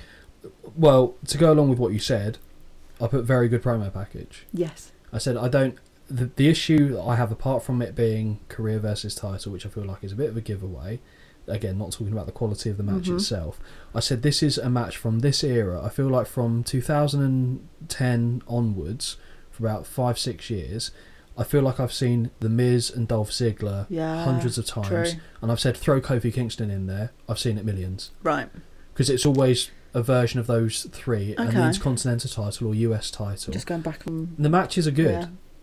But after a while, show me something else. Yeah. So, yeah, they changed the stakes a little bit in this one, in terms of someone's got their career on the line and a title on the line. But I said, yeah, I just feel like I've seen it. Okay. And to be fair, I have actually seen the match think because before. I haven't probably seen that many of them, it didn't fuss me. Which is fair. Yeah. It's a perfectly valid point. And then the second comment I put, and this kind of ties in with the first match of the night, is in fact, of the positioning, but this is the positioning within the match itself. I don't ever want to see the champ come out first. I don't care if you're face, I don't care if you're heel. Yeah, that's true. The champ should never come out first. No, it's always been a challenger. Yeah. And the champ gets the extra pomp. Yes. I think the only time I've heard it explained away was in the late 80s or early 90s by Jesse the Body Ventura, who you will have no familiarity with, but at some point we'll go down that rabbit hole. And I think it was a Ric Flair world title match. He came out first. Right. And it was explained away by saying it's the champion's right to elect whether he comes out first or second. Okay. That's the only time I've heard it explained. Okay.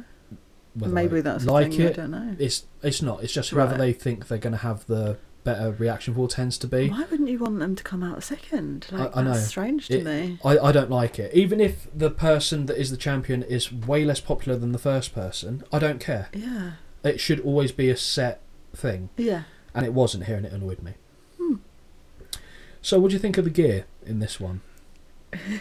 Did you know I'd make a point about Dolph Ziggler's gear? I think anytime I see a beautiful man, I know that there will be a comment on something to do with the aesthetics of what they're wearing. I loved the pink trousers. I didn't. Oh, I freaking loved them. But to me, that's very him.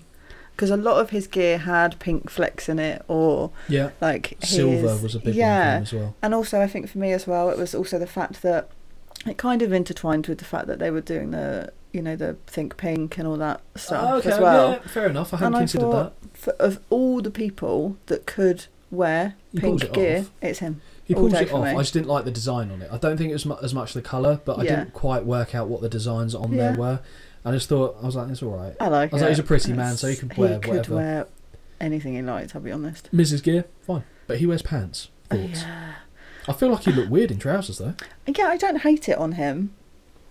I don't know. There's a very slim pool of people, making a circle to show you my It's a pool of girthy people circle, but okay. that I feel like for me, I don't mind watching them wrestle in pants. Him, I don't mind, and it's not because, like, you know, he's got a good physique, but he's not ripped. Like, No. he's just strong. He's very strong. Yeah. Until he goes to the gym, obviously. But he would look odd in anything else. He's, for me, the Miz is either in his pants wrestling or he's in a suit.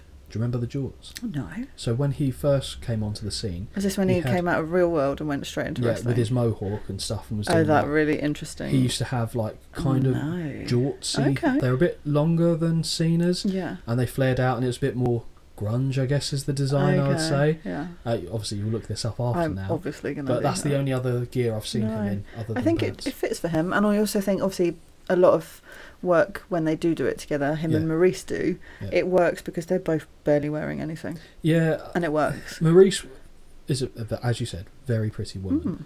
However, this gear choice, not for me. No, not even a flicker. Okay. No, doesn't, just nothing. Fair enough. Because sometimes, usually when she comes out, you go, holy shit, what's she not wearing? Yeah. And this time I just went, that's different. Yeah. And that was the last I thought of it. Like the whole match, which is fine, to be fair. I'm not supposed to. No. But it wasn't particularly exciting, I didn't think. So, and this is where it started to dawn on me at this point. I put, Holly's had a number of matches with people that will make her melt. Yeah, pretty much. I mean, I think there was only one match so far where there was no one, like in the tag team match. You like Heath Slater. Yeah. But that's the only match where there hasn't been a bit of a Holly dribble fest on the go. So far. And there's more to come. That's the best part of it. There's more to come.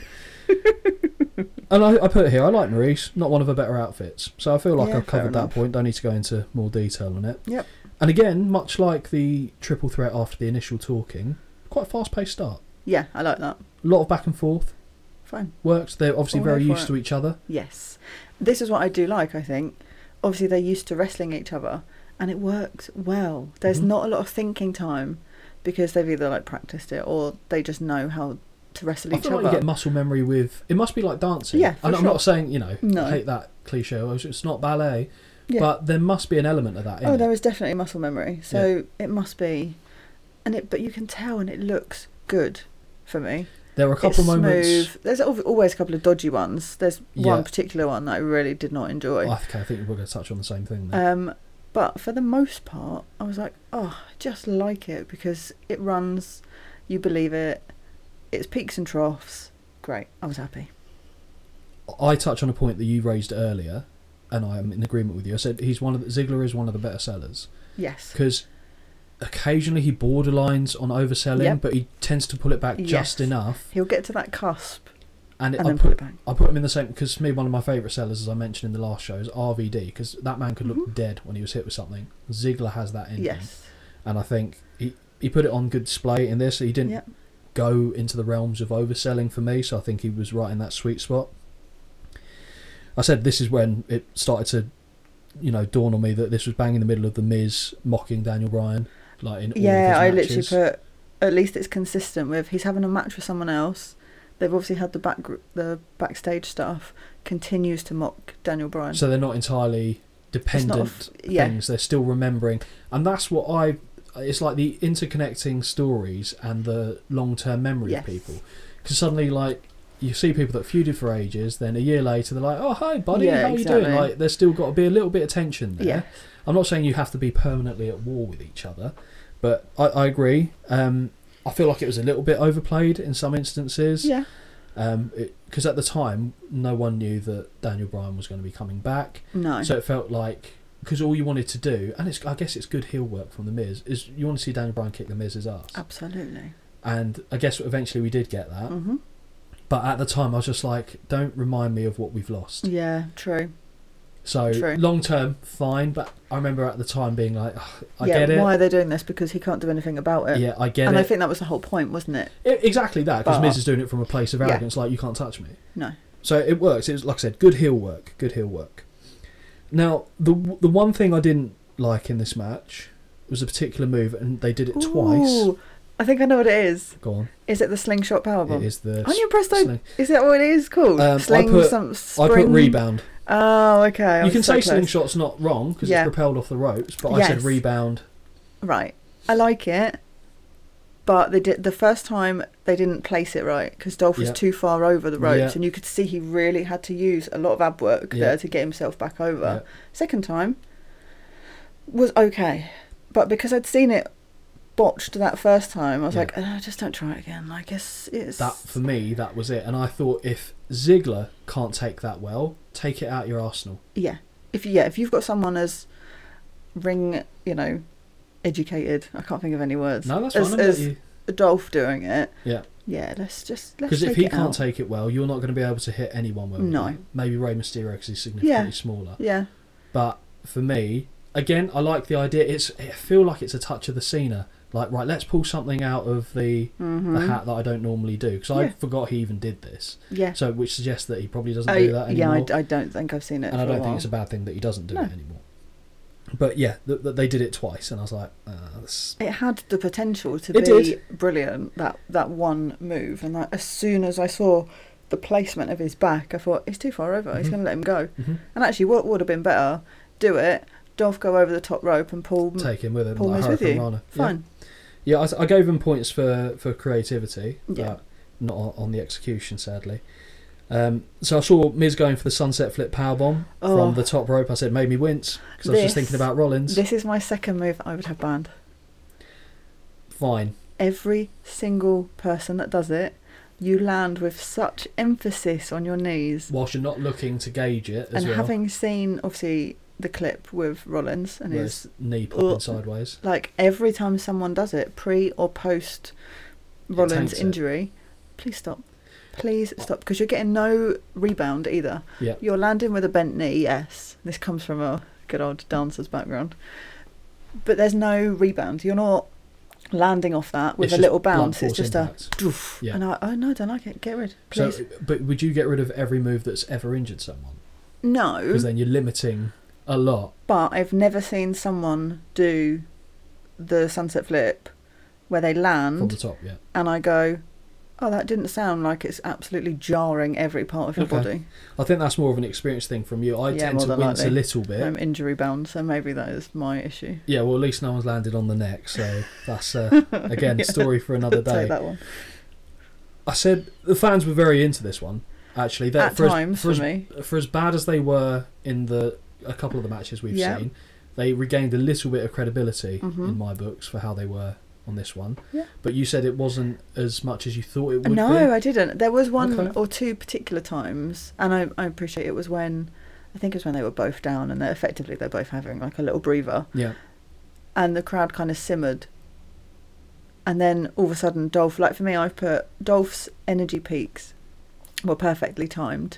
Like, it wasn't like, oh, he's in a submission and he's asleep and he's awake. It was more of a, I'm just taking a breather and I'm back. And then the crowd would also, for me, do the same, which worked. So it was good manipulation from Dolph? I think so. Okay. Yeah, no, I can't dispute it. The only time where they came close to doing one of those submission moves that we don't like, where you go out and go in, was when Ziggler threw himself into the sleeper hold. And Miz started to, as if he was going, but then he reached the ropes. It wasn't That's too exactly what bad. I put, oh, here we go. I'm so sleepy. I'm awake. Yeah, it wasn't as egregious as we've seen some of the others, but I did notice it. And like I said, they started to get in with the near falls to the point where I started getting into the near falls as well. The only one which so Ziggler got put down with something, but he landed very near to the ropes. And as soon as I saw that landing, I remember thinking, well, he's going to put his foot on it. He could kick it that really outright. Slow boom. He left it a little bit too late. Yes. But the body positioning of how he landed, straight away I was like, oh, okay, he's going to get the ropes. ropes. It was clever as well, but it didn't look like, from the angle that I saw, I was like, oh, is this how it finishes? Okay. And then you just nonchalantly puts his leg out. Nonchalantly, another very good word. Thank you. Did you notice the Miz nearly went for the wrong leg? He went to grab the far leg, didn't. which would have wouldn't have stopped worked. him. No, I didn't see that. Because he went to do it and then kind of last second hooked the near one. So that's how, again, another little telltale sign. No, so you see the stuff that I just don't think that hard into it. So I said the fans are into this one. Zigzag for the near fall. We saw Ziggler hit a Rough Rider. I said, and Holly gets excited. I put Zack Ryder's move. Made me very happy. Rough Rider. I just thought the name of it alone with Dolph would get you excited enough. But but it did. Little tribute to Matt Cardona. Yeah, lovely. Maurice with the mace, but Ziggler. This is it, where snore. Ziggler landed near the ropes after the skull crushing finale. Yeah. You kind of expect it to be, and at least her input in the match didn't really exceed that. It was just a little frustration. It was enough. And then the other people came in. The other people, right? Before that, yes. I put here, and they mentioned it was actually Eddie Guerrero's birthday. It would have been his 49th Yes. birthday, and I said there was shades of Eddie Guerrero in this match where Ziggler had basically loosened his boot, so Miz pulled it off, and that was a famous Eddie move from a WrestleMania. I think it was WrestleMania 20 when he was going up against Angle, and he's like his ankle swollen. He's trying to relieve the pressure, and the commentators are selling it. He's undoing his boot. Angle goes to do the ankle lock. So he can slip his foot out. He rolls forward. Angle goes, "What the hell?" Runs at him. Small package. Eddie retains. Right. So that for me was a nice little touch. That's what that was, because I put on here. I remember his boot coming off. Okay. For a completely different reason, but I just remember in my head thinking, but that can't just come off. There must be a reason, and I've obviously missed it, which explains. It's kind of like a nice little homage. Made sense. And then we see the Spirit Squad, or two members of the Spirit Squad. Yeah. Having said that, before I saw Kenny Dykstra, the one with the white band around his house, who looked like a meth head, if we're being honest. Okay. He looked gaunt. Yeah. I don't really remember them from before. I remember. Was it Dolph? Dolph was in them. Nikki, yeah. I remember. Nikki! Yeah, I remember him being in the Spirit Squad. That's it. He's the only one that really amounted to anything in the company after that. But yeah, Kenny Dykstra, who was the one with the sweatband on, they were quite keen on him as well. Didn't work out for whatever reason. I want to say he went to. I don't know if he went into real MMA fighting or anything. I feel like there's a story about that. But when I saw him on the screen, because he looks so drawn in, like when a fighter does a weight cut and they take all the moisture out of their body and they look like a husk. Dehydrated. That is what he looked like to me. But I didn't see him yet. The first one I saw was the bald guy, whose name eludes me, so apologies for that. I thought that was Finlay. I actually did think too, though. The green little get up, the unitard, as you would say. I thought, what the fuck's Finlay getting involved in this? Oh my god, honestly, I wish I'd written that down, because now you say that, I remember watching and going, this makes no sense. Oh, it's not. Right, okay. And it just wasn't needed. No. Why are they getting involved? And why would they be helping The Miz? I'm sure storyline-wise, that's what The Miz... didn't understand. I think The Miz kind of paid them a bit of money or something. There was... Yeah, probably. I just don't They remember. put loose threads together for it. The only thing I did like was, as soon as I knew they came out, I knew there was going to be a, "You're out of here!" And I thought, brilliant. Now we'll actually see a bit of something with just the two of them. One of the things that struck me about Kenny, because I saw it the second time he came onto, or he moved around to the far side where the commentators were on the apron, and I said, is it Kenny Dykstra, or is he about to shoot the Stan Eminem music video? God.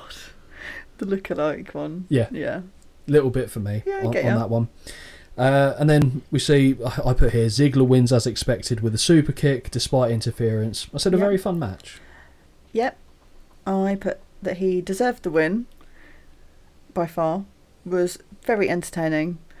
I'll be honest, that match was the highlight for me so far. I don't have an issue with it. That for me is the second best match. Which is why I wasn't annoyed that other one was first for me. Okay, but this one wasn't last either. For me, this was like an M, but with no end, if you know what I mean. Okay. No, it's a W. There we go. That's better. So you start high, then you go low, then you go high, then you go low, then you go high. That's basically what you've touched upon there. Is quite a standard formula for wrestling booking. They start strong. They always make sure they have lulls, because if you stay strong the entire time, the crowd burn themselves out. There's always going to be a dip regardless. But even if you try to do it, the crowd will burn themselves out, and by the time the main event comes around, they'll be dead. You're just going to get nothing. So which is why they usually put a match like the one we're about to discuss in the position that it was. So I understood, but I feel like, even though I'm not saying the other match was bad, I feel like you should have either put the Nikki Bella match or the tag team title. No, actually the Swagger Corbin match I'd have put here. Yeah. Only because you know the crowd would sit on their hands. And not because this it was just the made quality. No sense. We'd already heard earlier on, Becky Lynch can't wrestle for a non-wrestling reason. Yeah, a hangnail as Alexa Bliss came out. But before that, sorry, jumping slightly ahead. Sorry. There's a moment, and I only put one thing on it. We see Randy Orton backstage. Yes, we do. Preparing for his upcoming match. And they do that lovely camera shot where he makes it look like he's looking at himself in the mirror. He's not. He's looking at the camera. For sure. And then the face distortion. Fuck off. Yeah, no. Fuck off. Yeah. I don't want to see that. Bray Wyatt, you can be a spooky fucker all he wants. We know that's not. Like, we know that's not real. I don't want to see that bollocks. No. Do you know what I'd rather see him just stretching, and I don't mean that in like a. Well, yeah, I would like to see that. But do you know what I mean? Like, I'd rather see him prepping for his match rather than... Or just, like, walking, getting himself psyched up, something. Or doing something, which rather I guess than he was. Doing the whole, looking into a mirror. And, like, it's not also... we know my feelings on Randy Orton.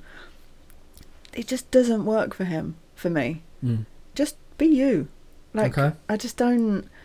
I don't like it. I might have some controversial takes fair on that play. match later, but that I didn't care for. Had they left it without the face distortion, it wouldn't have been great, but I'd have accepted it. Yeah. But the face distortion just completely annoyed me. And now we move on to the match that we were just touching upon. So Alexa Bliss comes out, supposed to have a match for the SmackDown Women's title against Becky Lynch, which would probably have been quite a fun match. She comes out saying that Becky, for non-wrestling related reasons, is out of the match, making a big fuss of it, saying that she's scared. Fine, I get it. And then she's interrupted by Naomi. Okay.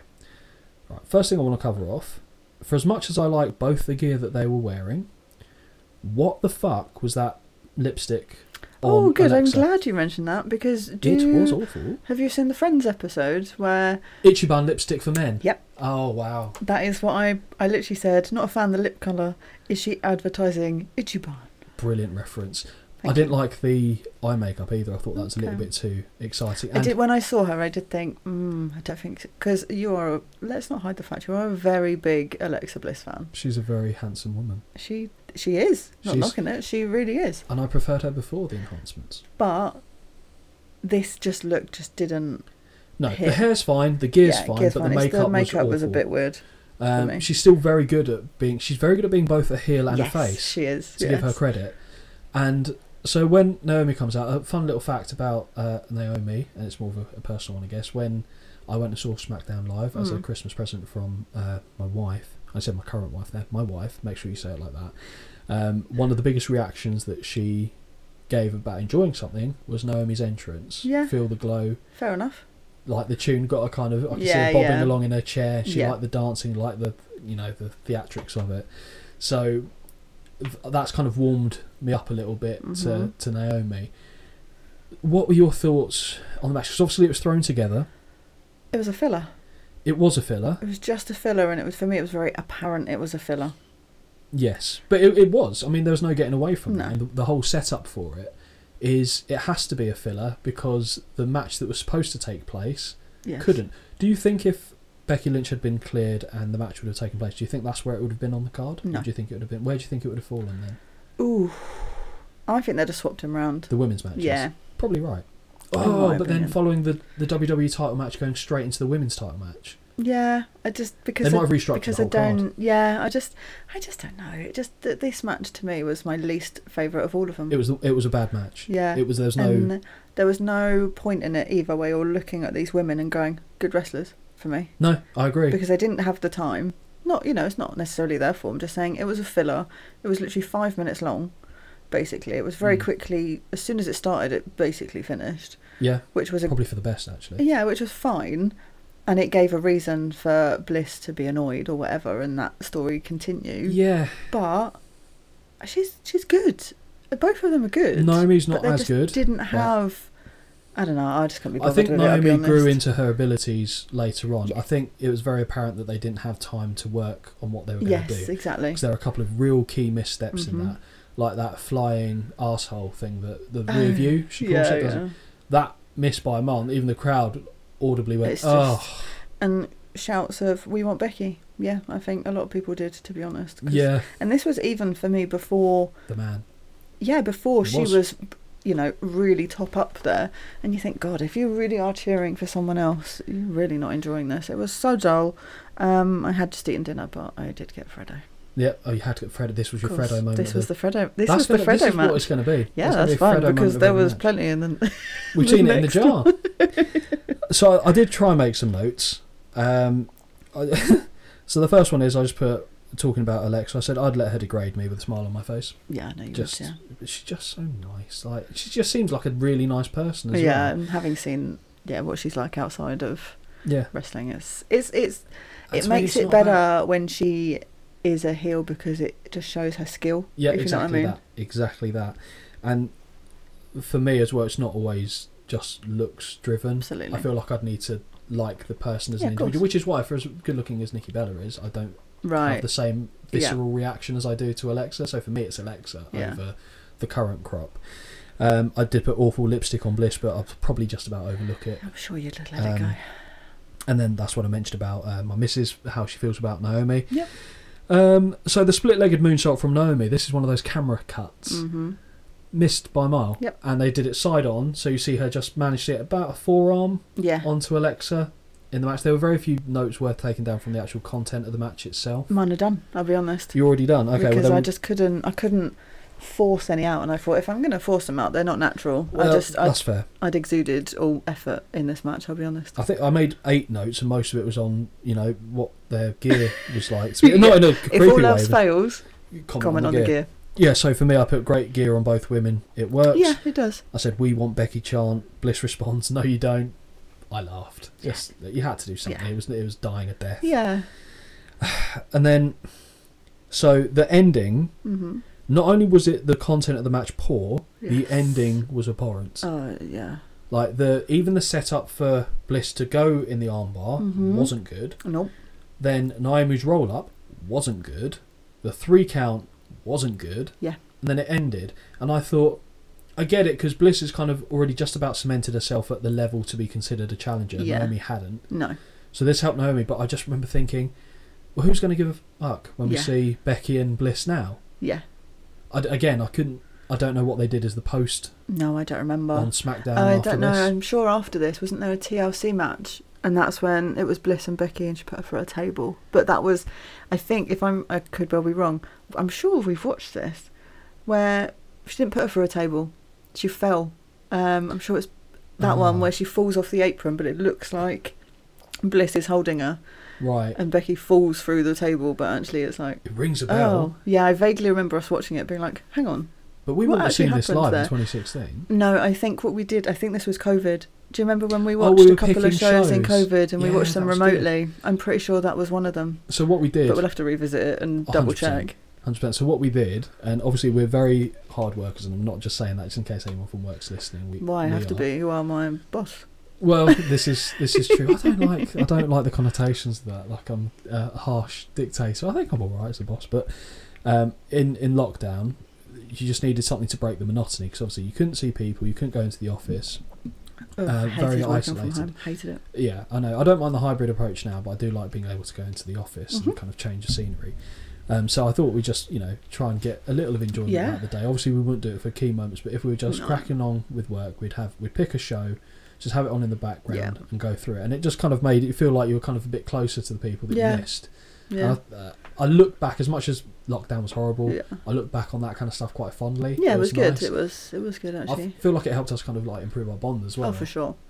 Because I remember being so happy to go when we went out eventually and met up for lunch that time. Yes. I was buzzing, looking forward to that. It had been about a year since I'd seen you in person. But yeah, so I'm sure we have probably seen that at some point, because when you said that, it rings true, but I can't put my finger on the specifics. I'm sure we'll come back to it. I'm sure we will as well. Well, there's a lot of shows for us to cover out there, not just WWE. I know. So as well as WWE, I mean, I don't have necessarily access to all of them, but I can for when required. Yeah. But we've got like New Japan. That I'm interested to see how you take on New Japan, just because the quality of the matches are really good, but you have no knowledge or interest, I would say, in the characters. So yeah. But a lot of stuff out there. Like I said, we definitely have to cover at least the AEW show that we went to and the Progress show we went to at some point. Yeah, true. But yeah, a lot for us to cover, so I'm sure we will stumble upon that. Will we remember that we discussed it though? I don't know. Only one way to find out. Yeah. Yeah, we're not picking it as the next episode. No, I shan't pick that as my next pick. Yeah, because you need to get on that, don't you? Yep. Right, so we end that absolute shit show of a match. Yes. And we go to the main event. No, I'll call it the main event because it was the last match that went on. I would happily call it the main event. Apart from the women's match we just saw, if I had a Freddo, I'd have eaten it. I love Bray Wyatt. I think he's good. Yeah. There's something, unless I care about the specific match he's in, There's something about Randy Orton that disengages me. Really? Yeah. Oh, okay. Nothing to do with him as a person. Oh, wow. Just the way it comes across for me. Okay. He's got a very disengaging personality. Ooh, I've never once gone, yeah, Randy Orton. I've never done that. We are complete opposites in this. I know, I'm but immediately entranced. Okay, right. Take away the good looks from him. Take off. Take off his clothes. No, take off your clothes. So take away his good looks. Yeah, I mean, to be fair, he could just stand in the ring for That's 10 what I mean. minutes and I'd probably still be entranced. It's difficult to say because obviously this isn't the reality of it. But if you take away his good looks, do you care about his matches? The quality of his matches? Probably not. Exactly. Oh, okay. That's my point. That's a fair point. Because I don't have that. I'm not going, oh, he's a lovely... No, I'm aware he's a handsome boy. But... True. And that isn't to say he hasn't been involved in good matches. Yes. But I can remember more Orton matches that have bored me than I found entertaining. Okay. The match with Angle at ECW is one of the matches I enjoyed him in. I enjoyed him in that. It worked, but I think that was as much as Angle being supremely on point than him doing anything specifically, but he didn't take away from it either, so I'm not discrediting him. Okay. But this match I went into, and that's when I got really annoyed about the positioning of the WWE title match. Oh, okay. Because when I was thinking, that was on first, what's going to be the last on the show? Do you feel like this should have been first? Or middle, like... I'd have had it first. Okay. I don't think there's an issue with having it first, because I still think it would have got a good reaction, and I probably would have enjoyed it more if it was first. Yeah, maybe. That's a fair point. I'm sure there'll be a lot of people that disagree with me, but that was my takeaway from it. I mean, people will 100% disagree with me because the peak for me was freaking Dolph Ziggler and Miz. So... No, that was a good match. That was, for me, that was the second best match of the night. Yeah. And had the triple threat not been as good as it was, that would have been the best match of the night for me. Yeah. But, yeah, like I said, there's just... And I don't know why it bothers me, but you have a thing about gear, and Randy Orton wearing pants, that doesn't bother me. Him wearing elbow pads bothers me. It looks odd. Because I'm so used to him just having the wrist tape on. Yeah. So seeing him in the elbow sleeves, I thought was a strange... Yeah, true. A strange touch. But I guess we'll go into the nooks and crannies of the match itself, so to speak. So we start with the fireflies everywhere. It's always excellent to see that. Yeah, it's nice. So simple, but so effective. It gave me... I don't know, it was really odd, obviously, to watch because he's no longer alive, obviously. But it was so odd to watch that and be like, oh. And then remember, obviously, what they did at, whether it was intentional or not, what they did at AEW with House of Black. Yeah, when that was intentional. And all the lights again, and you just think, oh, it's so simple. Yeah, I mean, as well as that AEW show, we had the guy, and this obviously wasn't planned, full cosplayed, full gear as the Fiend, and the whole side of the amazing. stadium. So this wasn't caught in the show itself, No. but the whole stadium was singing "He's Got the Whole World in His Hands," That was and I amazing. thought it was lovely, and I got kind of goosebumps thinking about it because this was right after he just died. Hadn't he? I think it was like the week of or the week before, but again. Nice little visual touch. Yes. And I just put here, he was such a great character. I said easily believable. For sure. As a psycho as well. Yes. It just works. It works. He plays it well where Ambrose's character didn't. I know they're not playing the same type of thing, but I don't believe Ambrose is crazy. Moxley's crazy, fine. Yes. Ambrose crazy, no. Yes. Bray Wyatt, always. Yeah. Always. It works. It's it does so work, good. For sure. It's so good. But one of the comments I put here is I said it doesn't feel like a main event, and again the crowd I thought were crap in this. Yeah. I thought they didn't have the energy levels for it, and I think that probably not tainted, but didn't certainly help my perspective on how the match was unfolding. I'll be honest, it was Sacramento, wasn't it? This I thought California wrestling crowds would be a little bit better than this. I'm sure there are many instances where they are, but that was one of my big takeaways from this event, that it was not a good crowd. Yeah. So, in terms of the content of the match itself, I've got a few notes as to what I thought, but I managed. I mean, this you've seen the notes that I've done for these shows. You've seen they're all been 4 pages A4. That's what I put on the main event. Given some of the length, so I'm pointing here. I've got about 9 lines. My gosh, I think even mine is longer than that. Again, because you're more invested in the Randy Orton side of things. But so I'll cover. I'm pretty sure yours doesn't at any point say, Coy's got a cracking pair of beefy thighs. He has got a pair of lovely beefy thighs. He's got good legs. He does. He does. Puts me to shame because that's one of the features of myself that I actually quite like. And they see Randy Orton just no fucks given, flexing like that's that. That's the job I'd like. To be oiling his thighs. Oh, yeah. See, is that all right? I mean, it's fine because who cares? We can say what we like. It's our podcast. But like, if I said, "Oh, I'd love to oil," I mean, I would think it's perfectly fine. Well, yes, because you're just saying you'd like to do it. You're not. But yeah, but then when does it verge on the the Me Tooing type stuff and the Jerry the King Lawler, which I've been slating myself. I don't know, but because I'm aware. I think you can say it's fine. You're not actually actively going to do anything about it. Yeah, I'm not going to. Well, yeah, let's keep that story going. But no, I'm not, obviously. No. But you do worry about those kind of things these days. Yeah, like the whole. Just to get a little bit again off topic on because I said Me Too now. That's right. I'm not going to say anything controversial, but it makes me worried as a man for how the issue. And I'm not saying this should factor in. I'm not the prettiest man, but I feel like if you are a better looking man, there's more leniency granted to you in the way that you converse with people, and things are taken differently depending on one's physical appearance. Right. So I feel like if, let's say, a random woman is out, I'm out on a night out in this situation, I'm not married, Randy Orton's not married, we both go up to the woman and say the same comments, I know my version of it will be taken worse, even if it's word for word the same as what Randy Orton said. Right. And I can see your point of view. I just personally don't agree. Fine. But that's just obviously I am one. But you also woman. know me. Like, yeah, I feel like we say things in banter to each other which are so far past the line. Yeah, true. Which is funny because we both know where our lines are. Yeah. However, you know, having been single for a very long time, putting myself out there on dating sites and all that, you get a lot of messages that are not because you don't get them because of what you look like. You just get them because people are bored. But some of the messages that I've received, and I'm sure any other guy probably, is in the same position, and you read them, you think, God, they're beautiful, and then they'll send you an unsolicited picture. They'll send you messages, and you're like, no matter how attractive you are, no, absolutely not. Well, that's why, to get, again, just to delve into the online, fortunately, it's not something I ever did, but I don't think it's something, God forbid, I'm ever single myself again. I couldn't do it because it's too.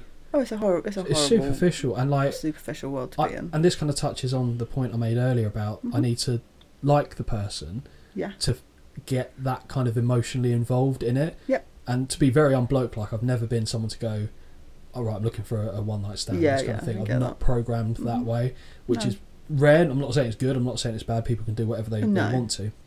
No. But for me, that's not it. And that, like I said, I'm aware of my limitations, so I don't want to go on something where I'm selling what I think is the least not valuable, but the least noteworthy part of myself, which is I know what you're saying, because I will always try and lead with funny.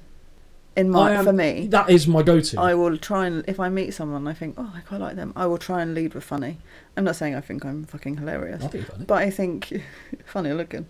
Not at all. Just to be clear, she's good looking. She's just very modest. But I think of all of the characteristics that I have, I will go with funny. But my funny is blunt banter. Like sometimes, so people will either get it and think it's funny, or people will either think I am fucking rude. Well, I was going to say, because like I said, I know you fairly well. Yeah.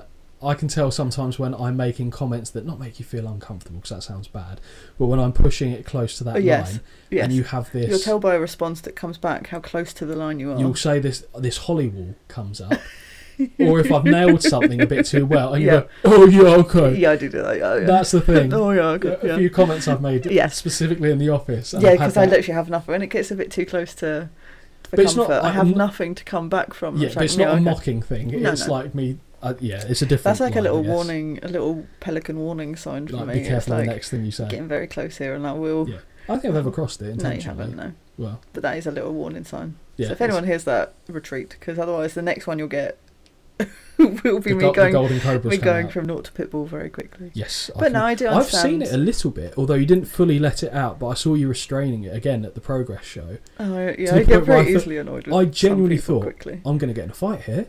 Oh no, I can No, but not like from your intention. Fully take care of myself in that situation. Yeah, you'd have absolutely wiped your ass with him. Fucking would, you're right. But I'd have thrown him in that ring. But you have to realise that as the bloke, I can't just watch that unfold. True.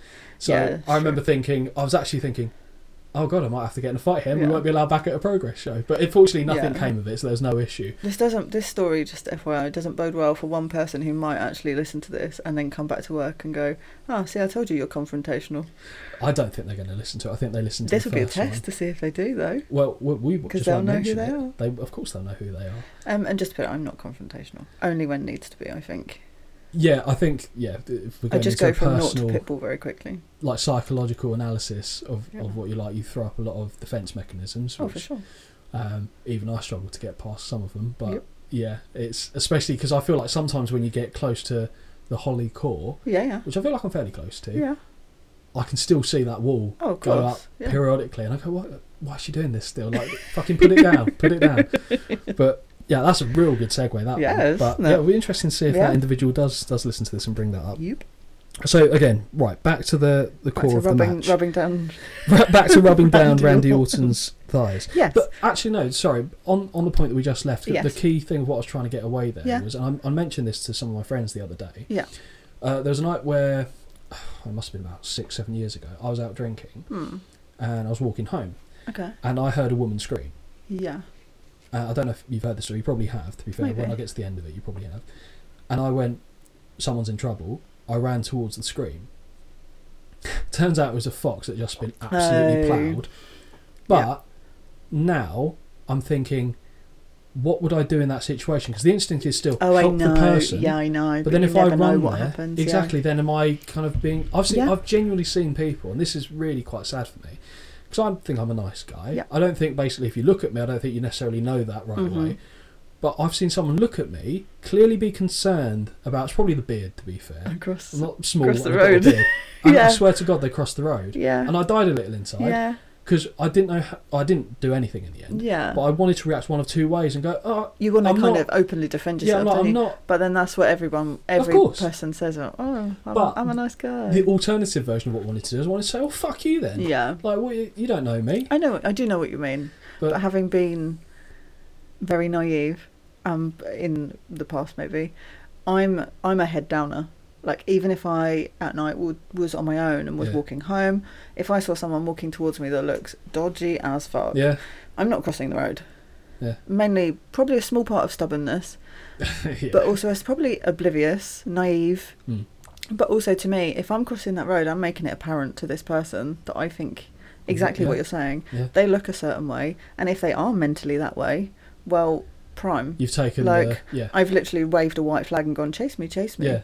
Whereas if I'm going to walk past you, I'm showing that I'm not bothered by you. Yeah, no, that's probably the best way of doing it. So I don't know, but yeah, and I just remember making me think, like, it made me feel bad about something that I'm not. Yeah, no, I do get that. No, it's just that was kind of the point I was trying to make. But anyway, that's again a little window into our personalities there. Into our little brains. Exactly. Yes. So yeah, like I said, doesn't feel like a main event. Nope. The running back senton that Bray Wyatt uses looks good because he's a big lad. He throws himself well. It looks like it would hurt. Yes. There must have been about 14 of them in this match. There was too many of them. This is the peak. This is what they do, isn't it? It's like John Cena's running elbow jump thing. Shoulder dive. tackle. I hate that because when he does it, he does 20 of them. Yep. The same as this. Yeah. Like, I don't need to see all of them. They weren't consecutive. No. I think only one of them landed because he missed one on the steel steps on the outside. Yes. He missed one from the second rope.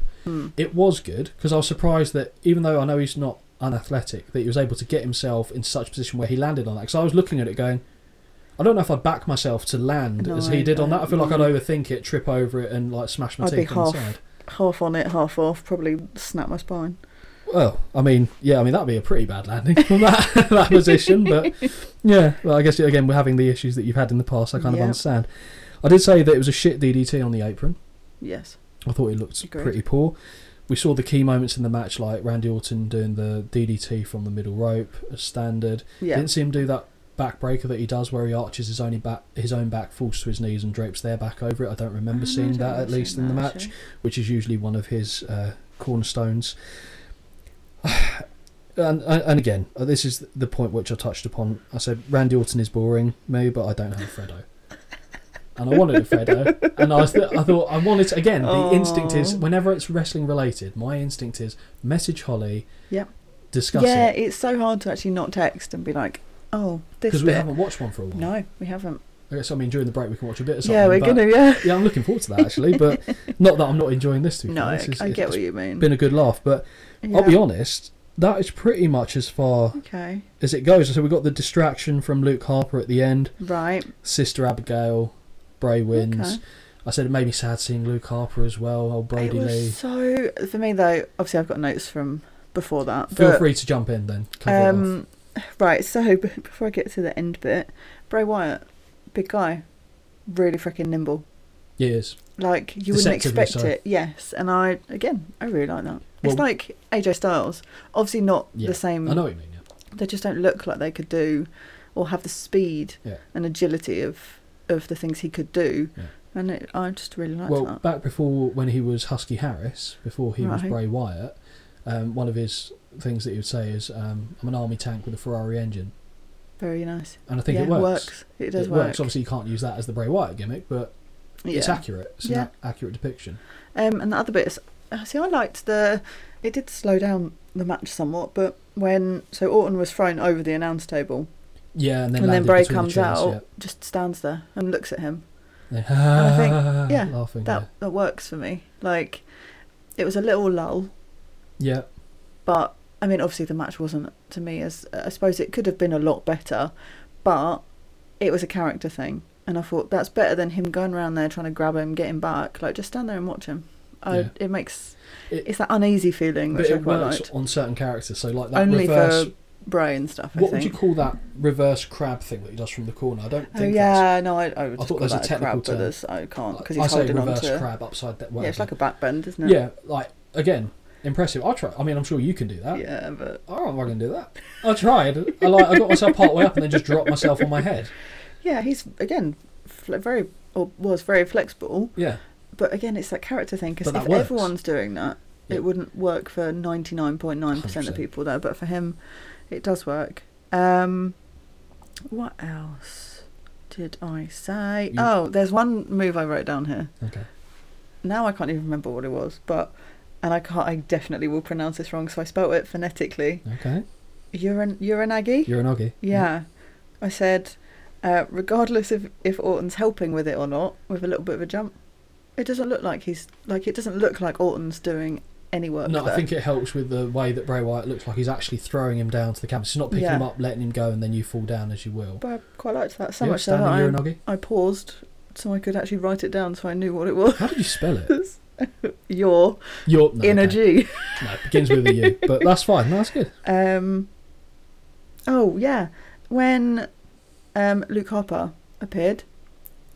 Well, commentators were all saying Luke Harper, and I was like, who the fuck is Luke Harper? That's Brody Lee. Like, I don't understand. I got so confused. Yes, I got so confused, and then I went, and then the point for me was those two at the very end. Yeah. When Bray's kneeling. Yeah. And I was like, that people definitely made that into like a GIF memorial like pictures for sure. But it was they're chilling. Both so talented. Yeah, so talented. So Brody Lee is, well, even the name to a certain point is based off a worker who was prevalent in the 70s and 80s called Bruiser Brody.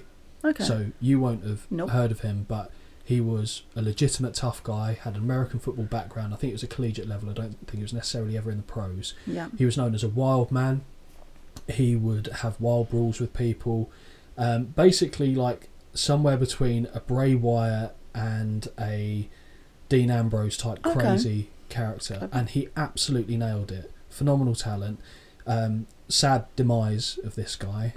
He was working in Puerto Rico.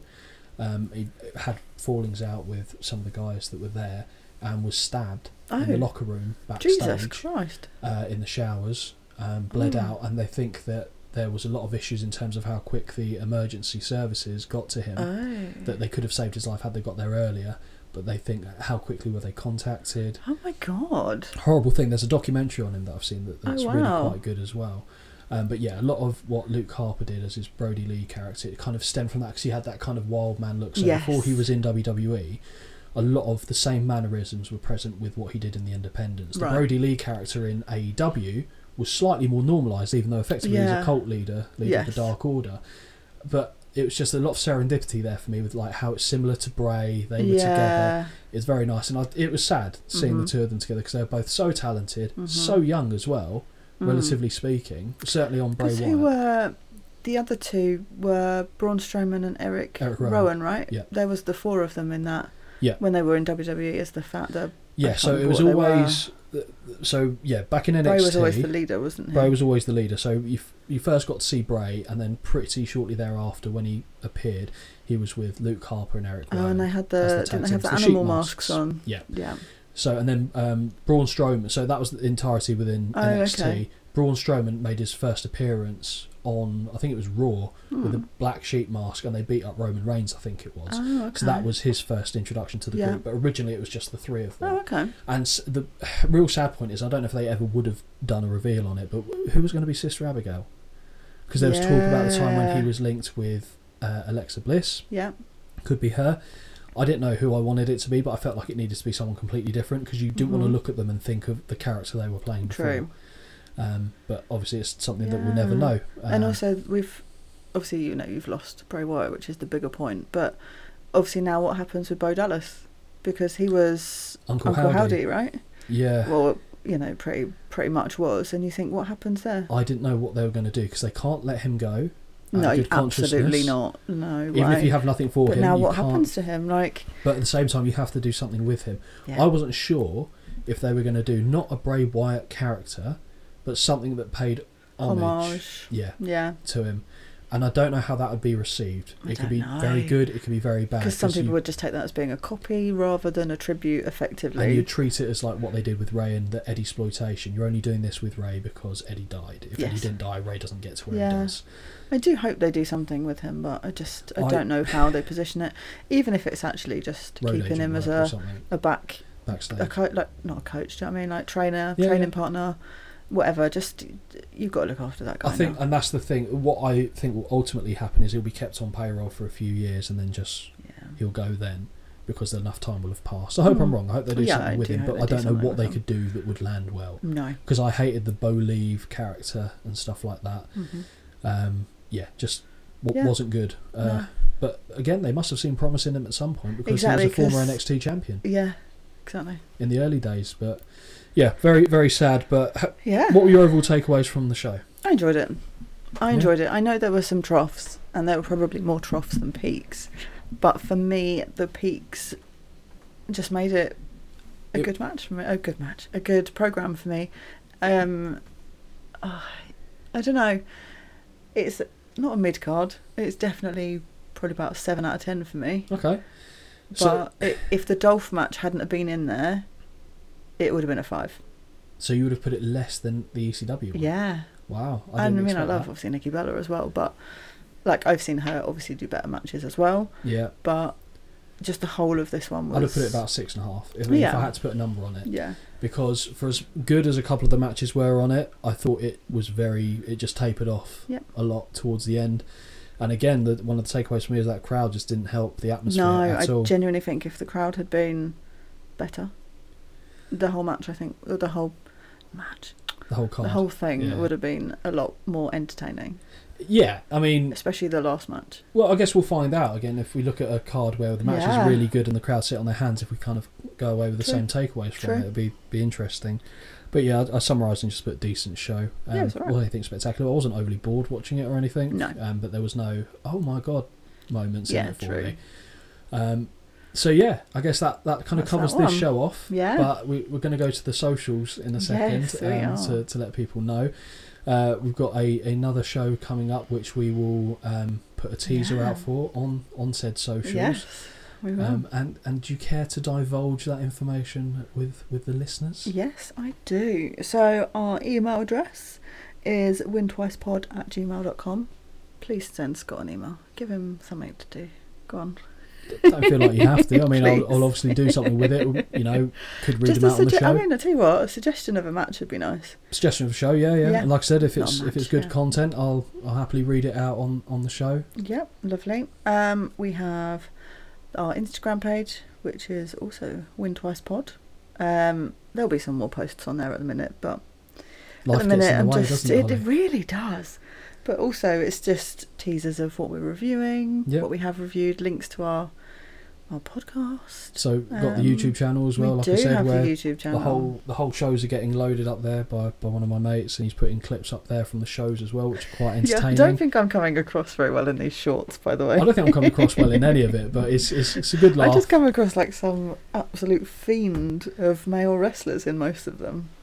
But I did like the Freddo was featured. That the Freddo was essential. I mean, there is going to be a Freddo match in every single card we watch. I think that's vital. I mean, would it even be a podcast without it at this point? No, not when you've seen the stash of the amount I've got to get through, so no. No, well, again, that was put on social media. But yeah, basically, yes. Reach out, give us some love, subscribe, like whatever the situation dictates, depending on the platform. But yeah, down with the kids of you. Down with the kids. Yeah, I'm know all the lingo and yes. the stuff that goes along with it, the accoutrement. But yeah, I think that brings this one to a nice end. I think it does. Let's go watch some Crown Jewel. Oh yeah, well that timestamps exactly when we're watching it, that I'm recording. But yeah, thank you everyone for listening. Hope you've enjoyed the show, and we will catch you on the next one. Bye. Bye.